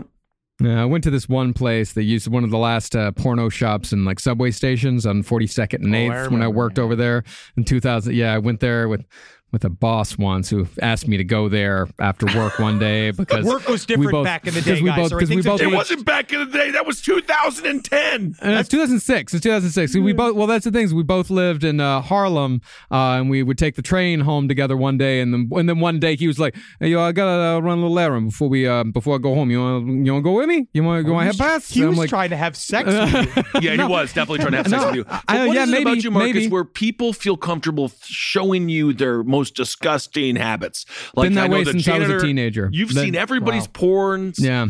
I've never went to buy porn with my boss. No, never. And I work in show business. No, and it wasn't that weird. I mean, it was weird, but yeah. And I ended up buying like a DVD just because I felt like kind of weird not buying a DVD because he was buying DVDs. What DVD did you buy? It was it was like a vintage porn like compilation. What'd he buy? It was like. Just porn. You just bought fucking porn. my twink employee.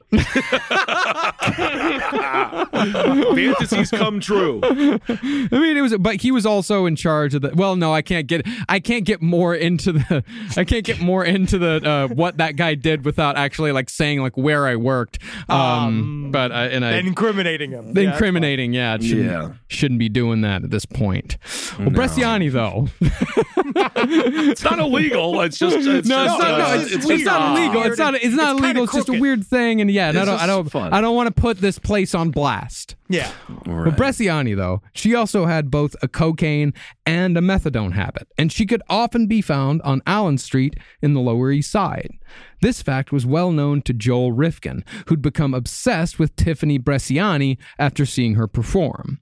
After finding her, picking her up, and negotiating a fee of $20, Rifkin drove her to a parking lot in his mother's sedan, where he again couldn't maintain an erection. This, Rifkin said, got blamed on the fact that there was a guy in the van parked next to him. Oh, my God. He parked Come on, there. buddy. Yes, you did it. So after he waited for the guy to leave his field of vision, Joel grabbed Tiffany Bresciani by the neck and started strangling her. But just before she passed out, Joel looked up to see that the guy from the van was now outside 3 feet away doing Tai Chi, completely oblivious. You know, and the whole time I'm looking at him and I'm thinking, how's that even fucking exercise? He's just kind of, it looks like he's pushing clouds. I don't know what he's doing. You know what I mean? You just got this Steven Seagal looking dude doing Tai Chi. Yeah. What are they, under a fucking bridge? No, they're just in a parking lot somewhere. Just a random parking lot. New York peace. You have to find it somewhere. Sure. As soon as Rifkin was done, though, he left Bresciani's body in the back seat, totally naked, and drove it back to his home at around 7 a.m. Once he got there, he told his now constantly irate mother that he had to do some errands before she could have her car back. Which, because she's literally getting all the calls, like, where's Joel? He was supposed to cut my lawn. And they're all like, he's not, I don't know where he is. And then, like, he's just the total, absolute piece of fucking, he's just the worst. Wow. And he's constantly taking her car at all hours, and she's long since stopped asking him, where you been, what have you been doing, where you at, Joe, why you out all night, hours of the night, Joel, because she knows where he is now. She knows exactly where he is, and she knows that she can't stop him without either locking the door to his room or fucking murdering him. Yeah. He then drove to Kmart, bought antifreeze, oil, and a tarp. Then took the car to an empty lot where he wrapped Tiffany Bresciani's body in said tarp, which was then locked in the trunk. Having hid the body temporarily, Joel took the car back home and handed the keys over to his mother, who unknowingly ran her errands that day with the body of a dead woman in the trunk. No. Yeah, dude. And the whole time, because then what's interesting is that she leaves and he says he's like, and I was having like a little panic attack, which I think is not true. I think that he was understood or kind of what was happening. Like he's now directly put his quote unquote beloved mother in with the fucking serial killer's evidence. Oh like, my she's just going to the quilt store, going to Dunkin', just being like, what would make her not? What if she bought a bunch of fucking groceries and had to put them in the trunk? Did he think about that? No, he's stupid. He's fucking stupid. Oh, he's stupid. I see. It's not that he's stupid. It's that at this point he's just gotten lazy, because that's the thing, is that he knew that when he got home, his mom's going to ask to use the car, but he didn't give himself enough time to get rid of the body, drive the car home, get rid of the body, put it somewhere, stop off at his fucking shed. But at this point, he's probably lost his shed. But he's just not thinking things through like he was at the beginning. He was also kind of in this. He says he wasn't trying to get caught, but it definitely reads as somebody trying to get caught. Or at the very least, not caring if he did, right? Yes. Yeah. I think it's more of that. He just didn't. Yeah. It's just, or didn't he's give a fuck. Just doesn't give a fuck. Well, did he want the fame? Is he like Berkowitz? Did he want to be discovered? Did he want the headlines? We'll talk about that in a little bit. Yeah. He liked the attention, but it's complicated. But even though Joel was a little nervous while his mother was gone for those 4 hours, he decided to start on a little project to ensure that something like this wouldn't happen again. Since his truck was always breaking down and he kept having to borrow his mother's car to murder women, he decided it was time to put a new engine into an old Mazda single cab B-Series junker that he owned. Once his mother returned and night fell, Joel moved Tiffany Bresciani's corpse to the garage with a wheelbarrow and covered it with a tarp. He then forgot about the body completely for 3 days while becoming hyper-focused on the engine project. It's really weird. Well, concerning Joel's hyper-focus, our head researcher pointed out to us that Joel Rifkin might have had undiagnosed autism, and not just because he became focused on a project to the point where he ignored a dead body decomposing in the same room for 3 days. From what we've been told concerning autism and Joel Rifkin, Joel showed multiple signs of being neurodivergent. He was never able to look anybody in the eye. He had very few facial expressions. He was never able to hold a job or maintain friendships, and he had a very hard time understanding the emotions of others. That being said, it's important to note that Joel Rifkin was not a serial killer because he was possibly autistic. Instead, his possible autism had no more to do with his serial murders than Dennis Rader's baldness had to do with his. It's a sign of high testosterone. Well, let's be honest. It's not a sign of testosterone. I don't even think that that's true. It's a sign Dennis of high Rader, testosterone. I do think there's something about his bald head that made it scarier. Yeah. He's a piece of shit.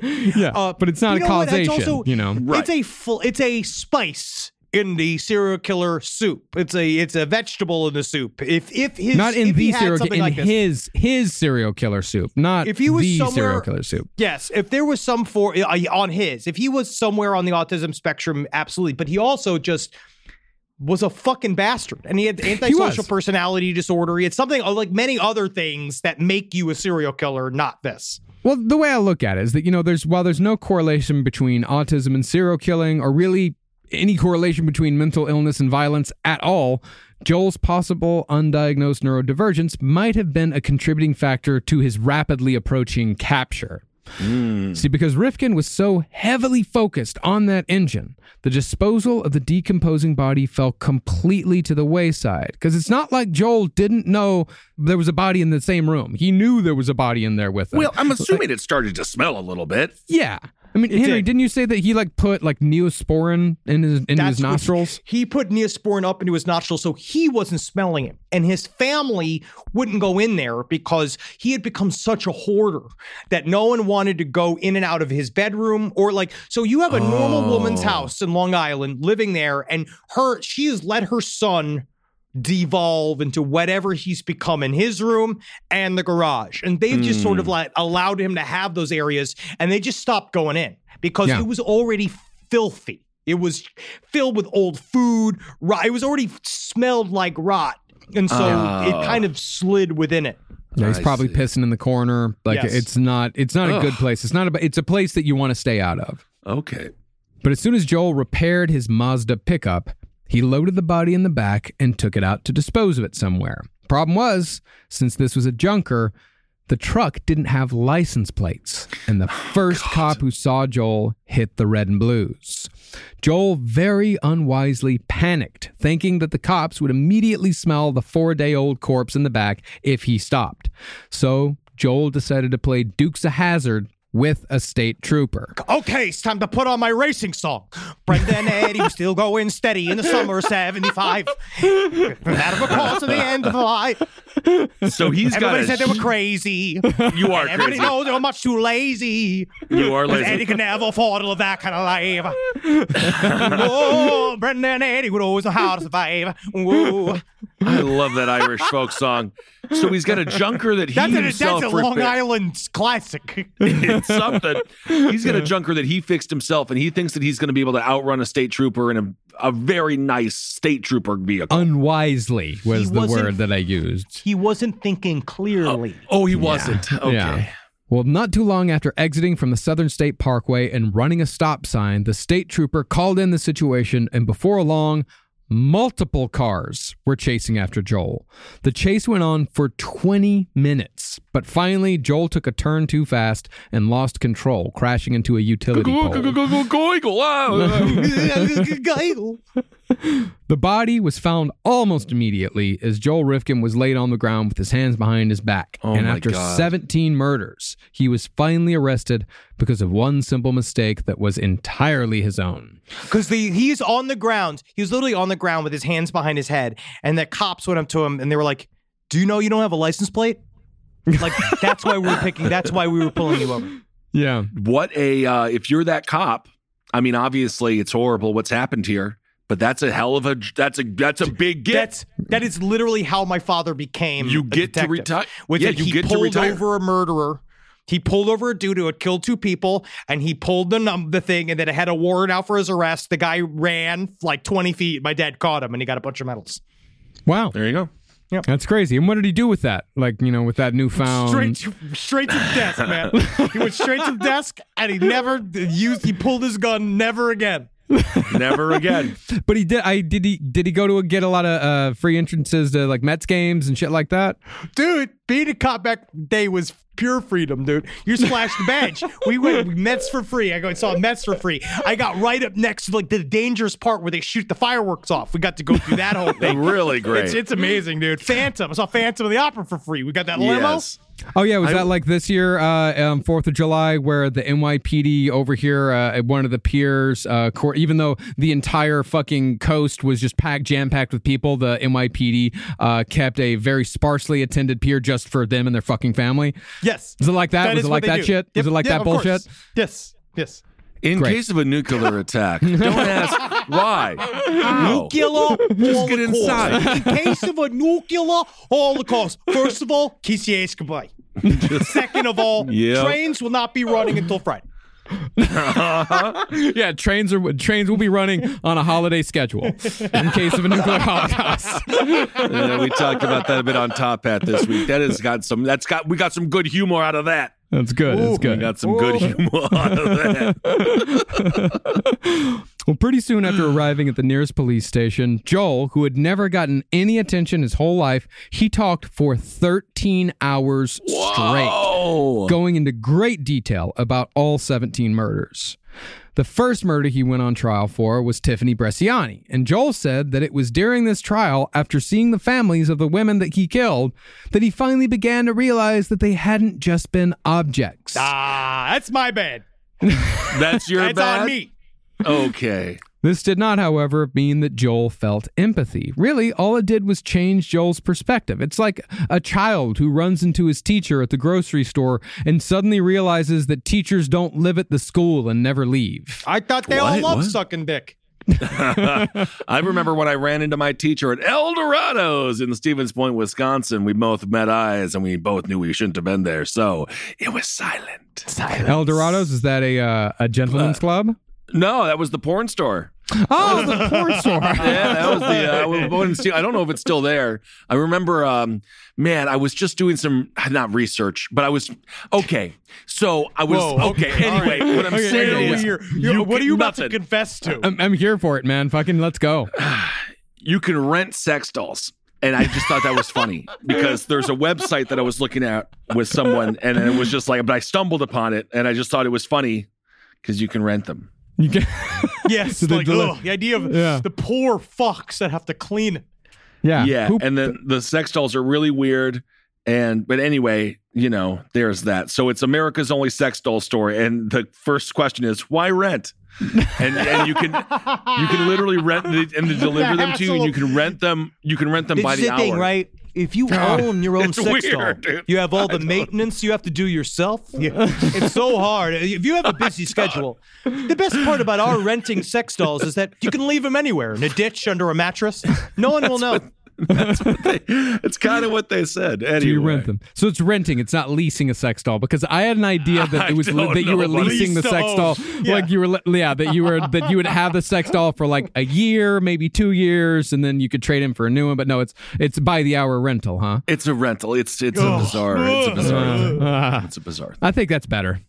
Yeah. Now Joel Rifkin believed that he'd somehow cheat the system and be set free, despite killing 17 women. He thought, you fucking moron. How? Well, what he thought was, he thought that they had illegally entered into his home, and that because all of the other murders, there was the confessions, but all the other murders, all of that evidence was found in his house. And he thought they got me for Tiffany Bresciani, but if I get that pled down to manslaughter, then I could just do 25 years. He had this idea that because when they went to search the house, that they didn't tell his mother that they were charging him with murder, which is not what you do, because literally the whole point is to that's where the evidence is. You don't want to tell people what evidence you're looking for, because if you do, they'll try to hide the evidence.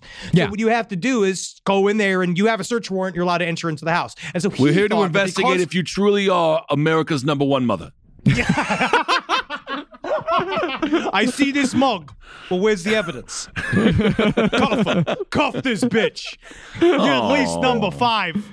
No, you're making it number 1, because guess who number 1 is? My fucking mother. Oh my God. I believe that. He seriously thought that he was going to do 25 years for killing Tiffany Bresciani, and then he was going to get released and then live the rest of his life as he called it, an eccentric celebrity writer. He thought that's what his life was going to be. Yeah, he's incorrect. I can just see he's definitely one of those guys on Facebook who post none of my information is up for sale. Facebook has no right to any of my content. Nobody cares, bro. Yeah. No, the only person that ever worked out for was John Hinckley. That was it. Yeah. Did 40 years. Even his shows are getting canceled. They're canceling the shows. Are they really? Yeah, that Market Hotel show got canceled because of the death threats and all that. They tried to kill the president, man. Well, I mean, he didn't do it. If anything, Reagan should thank him. If he didn't kill him? He did kill Brady, his approval ratings went... No, he didn't kill Brady. Yeah, he killed Brady. Yeah, the bullet that he shot Brady with later. Was what I don't do that. I don't do the thing where it's and then 20 years later, the bullet. I don't. Is that what you're saying? You're saying it's the bullet's fault? All I know is he helped that man immensely get reelected. Yes, he did. Yes, he did. But this right here, This is my favorite part of the entire Joel Rifkin story. So Joel Rifkin, he's on the cover of the New York Post. I killed 17 women. He's hot shit in New York City. Everybody's talking about Joel Rifkin. And he's loving and he's running his defense like a general, right? He's just like, there's a quote from a letter he wrote to his attorney where he was like, if I want you to think something's important, I'll fucking tell you it's important because I know what's important. Yeah. Really? Okay. Oh, yeah. No, he's ruling the roost, man. I mean, he's cock of the walk here. But in one of the craziest moments I've ever heard of the universe righting itself, just as Joel's notoriety was reaching its peak in the New York City metro area, a man named Colin Ferguson went on a mass shooting spree on a Long Island Railroad commuter train. And since mass shootings were rare rather than routine in those days, Ferguson's story sucked all the true crime air out of the room, and Joel Rifkin was soon relegated to the who gives a shit back pages of the fucking tabloids right before they flipped to the sports section. Yeah, dude. They didn't even put a camera in for the trial. He was like all prepared too, even though he looked like shit. He was all like rumpled and he looked like garbage, but he was like ready for his primetime moment, and then it all got taken. That's what happened to, what was it, Mia Farrow? No, what was the other gal who died on camera and then Michael Jackson died? Farrah Fawcett. That's also what happened to the Arab Spring, also with Michael Jackson's death. Yeah. Wow. Well, things were only... It's pretty weird. As I said, that was the Cena John joke from about 12 years ago. Yes, it's kind of interesting to think about how many like little small things changed history in a way that led us to here. Little dumb things that happen. We just know for a fact someone on September 10th, 2001 did something really great. Really great. About it. We'll never know. No idea. Well, things were only made worse for Joel Rifkin when Colin Ferguson, the guy who brought the limelight away from him, Colin Ferguson got transferred to the same county jail where Rifkin was held, and they got into a fist fight, and Ferguson beat the shit out of Joel Rifkin. Yeah, dude. They got into a fight about body count. They were talking about, they got into a fight literally where Colin Ferguson, because he was truly very crazy, he was like, I killed 6 devils. You just killed people.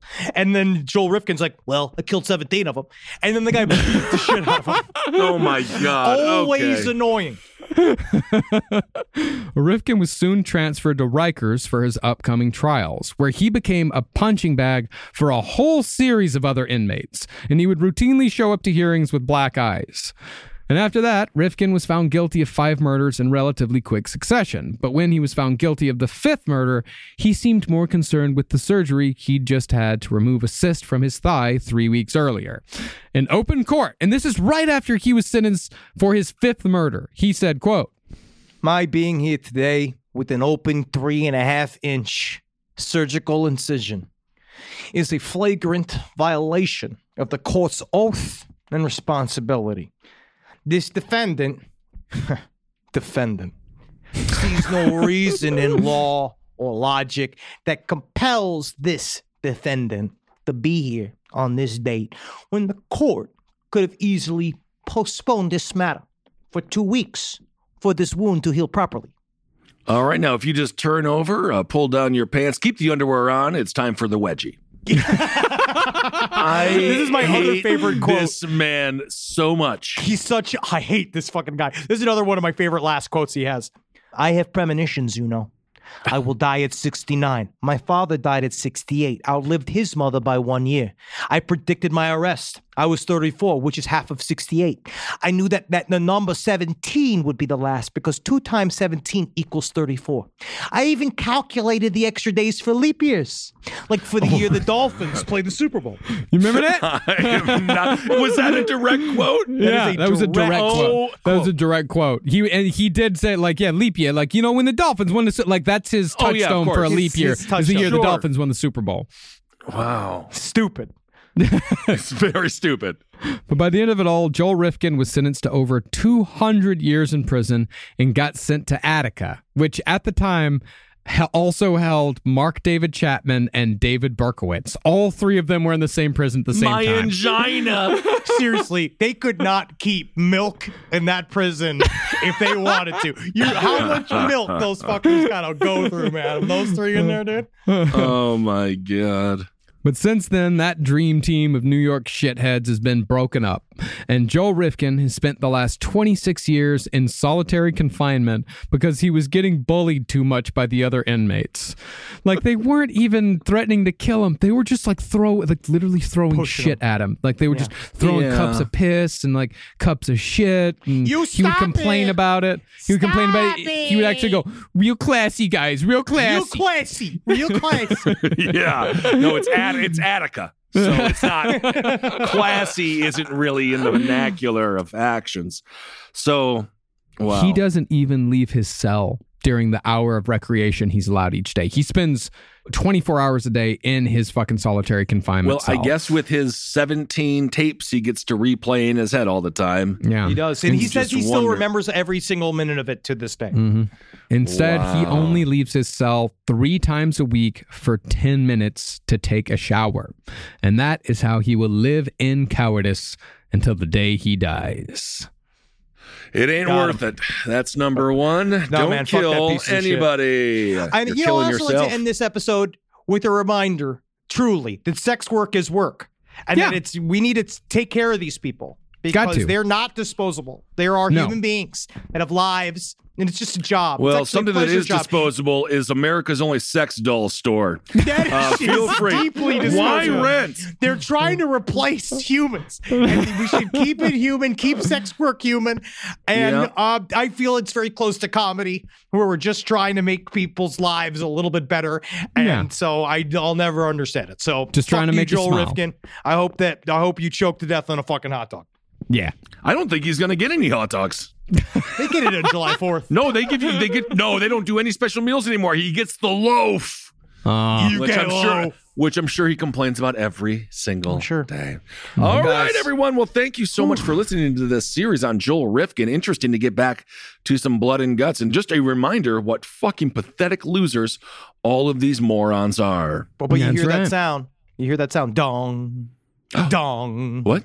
Dong, dong, dong. Dong. We made it. It's $4.99 today. That means the next episode, that was officially a last podcast episode, will be episode 500. 500 episodes of pure mirth, joy, edutainment, perfectly done podcastery. Isn't it strange how I don't enjoy I just don't enjoy celebrating it? Because doesn't it mean then that aren't we closer to the grave? Every day. Yeah. Every minute. Everything. I feel almost the same way on episode 500 as I do my 41st birthday coming up. I almost feel angry about it. It's interesting. Wow. You know, I feel a little bit somewhat the same about my 40th birthday coming up on January 19th, in which we will be in Perth, Australia, for my 40th birthday, January 19th. You better come, Perth. 2023. You better come. But we have a couple announcements. We have so next week, before we get to episode 500, because it is so thick, we're getting to UFOs next week, which I think everyone will enjoy. Then you'll see what we have planned for you, and basically for the rest of the summer, which I'm really, really excited for. Marcus, did you see that the head of the Kinks, the lead singer, he was abducted by a UFO and they told him he could never come again? I was then told he was not the Ray lead Davies? singer. It was not Rick Davies. It was the other guy. Dave Davies. Dave Davies. Okay, It was Davies. It was something Ray Davies. Davies and Dave Davies. That's interesting. We corrected. We've already I don't corrected all the fucking emails. know. People are upset. We're actually discovering in the subject of the next No Dogs in Space series, very much a UFO believer. Name checks Colin Wilson. She is somebody that we're not going to announce it just yet who we're covering, but she's a wonderful woman. And surprisingly super into UFOs. UFOs. All right. Yeah, I love it. We're getting into it. And speaking of Australia, one thing I wanted to say about Australia and my 40th birthday, we're going to be ending in New Zealand, and I want to do a Lord of the Rings thing. Like I want to do a whole Lord of the Rings thing. We're going to do a thing. Like I'm doing it with you. I want to do a Lord of the Rings. Oh, hell yeah. So What does that mean? What is the Lord of the Rings thing? Well, all the movies were shot in New Zealand. No, I know, but so what you are can you do going like to do for... you can do tours. Like you can do tours of like, here's the fields of Rohan. Here's the black gates of Mordor. Here's the Shire. And if any of you listeners out there, if you run a super cool tour that's not like, oh, here's the guy that, made the fucking Hobbit butts. Like there's all these weird tours where you need a whole bunch of... are incredibly complex. Absolutely tiny, but makes a difficult. lot of the Hobbit butts, and he actually it's actually pretty incredible. It's very difficult to do. But yes, and of course, I missed your 30th birthday, so we're going to make it a tradition. Every 0 birthday, maybe I don't have to be there. How are you going to not be there? We have a show. We have work that day. No, I know, but I can't. You I won't be can't. forced to be there. No, they're just going to make fun of me. They're going to make fun of me for being a tree. That's what you get. But yes, that's but what you deserve. But if anybody out there like knows of anyone that runs like a super cool like 3 or 4 day, maybe 5 day like Lord of the Rings tour, 5 if you know one does it, I want to do it. You can't just do it in a day. It's a country. It's a huge thing. It's a big deal. So if you know of anyone who does it, or if you do it, sidestorieslpotl@gmail.com. Get a hold of us because I want to start planning my Hobbit journey. I'll be there then. We're gonna do it. I can't wait. Would you say like we're gonna make a lot of like that one video that replaces all the sounds. Indeed the fields of Rohan.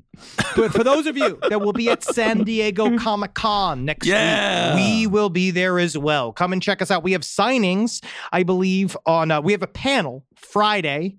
Yes, Friday. I think that's 10:30 in the morning. I think it's 10:30 a.m. Yeah.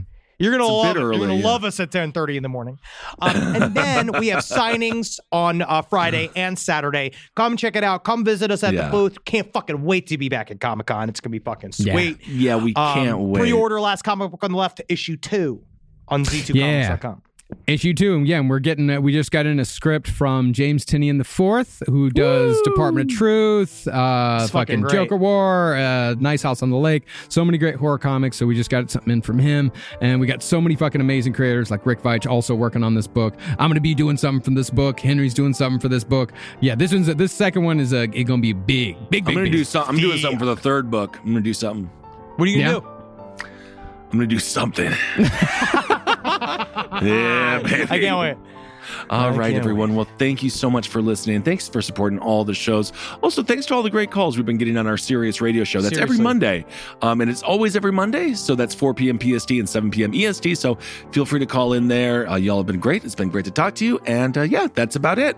And all right, everyone. That you gird your loins, because here comes Angina Man. Angina Man. That you're mortal. Hail yourselves, everyone. Hail Satan. Again. Magustalations.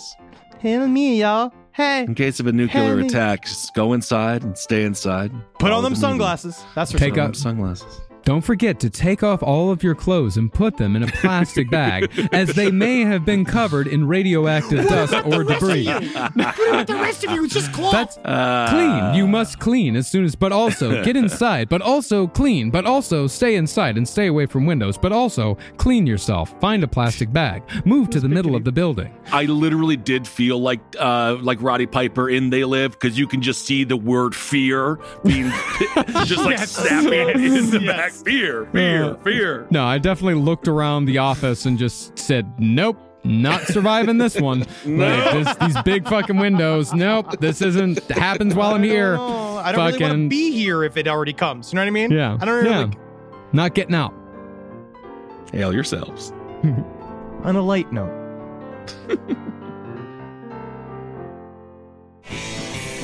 This show is made possible by listeners like you. Thanks to our ad sponsors, you can support our shows by supporting them. For more shows like the one you just listened to, go to lastpodcastnetwork.com.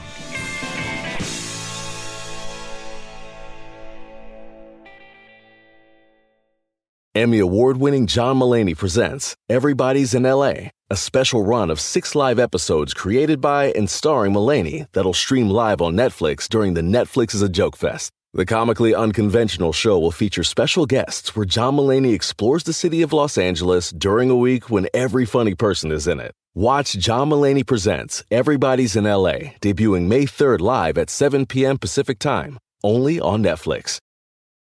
The living room is where you make life's most beautiful memories. But your sofa shouldn't be the one remembering them. The new life-resistant, high-performance furniture collection from Ashley is designed to withstand all the spills, slip-ups, and muddy paws that come with the best parts of life.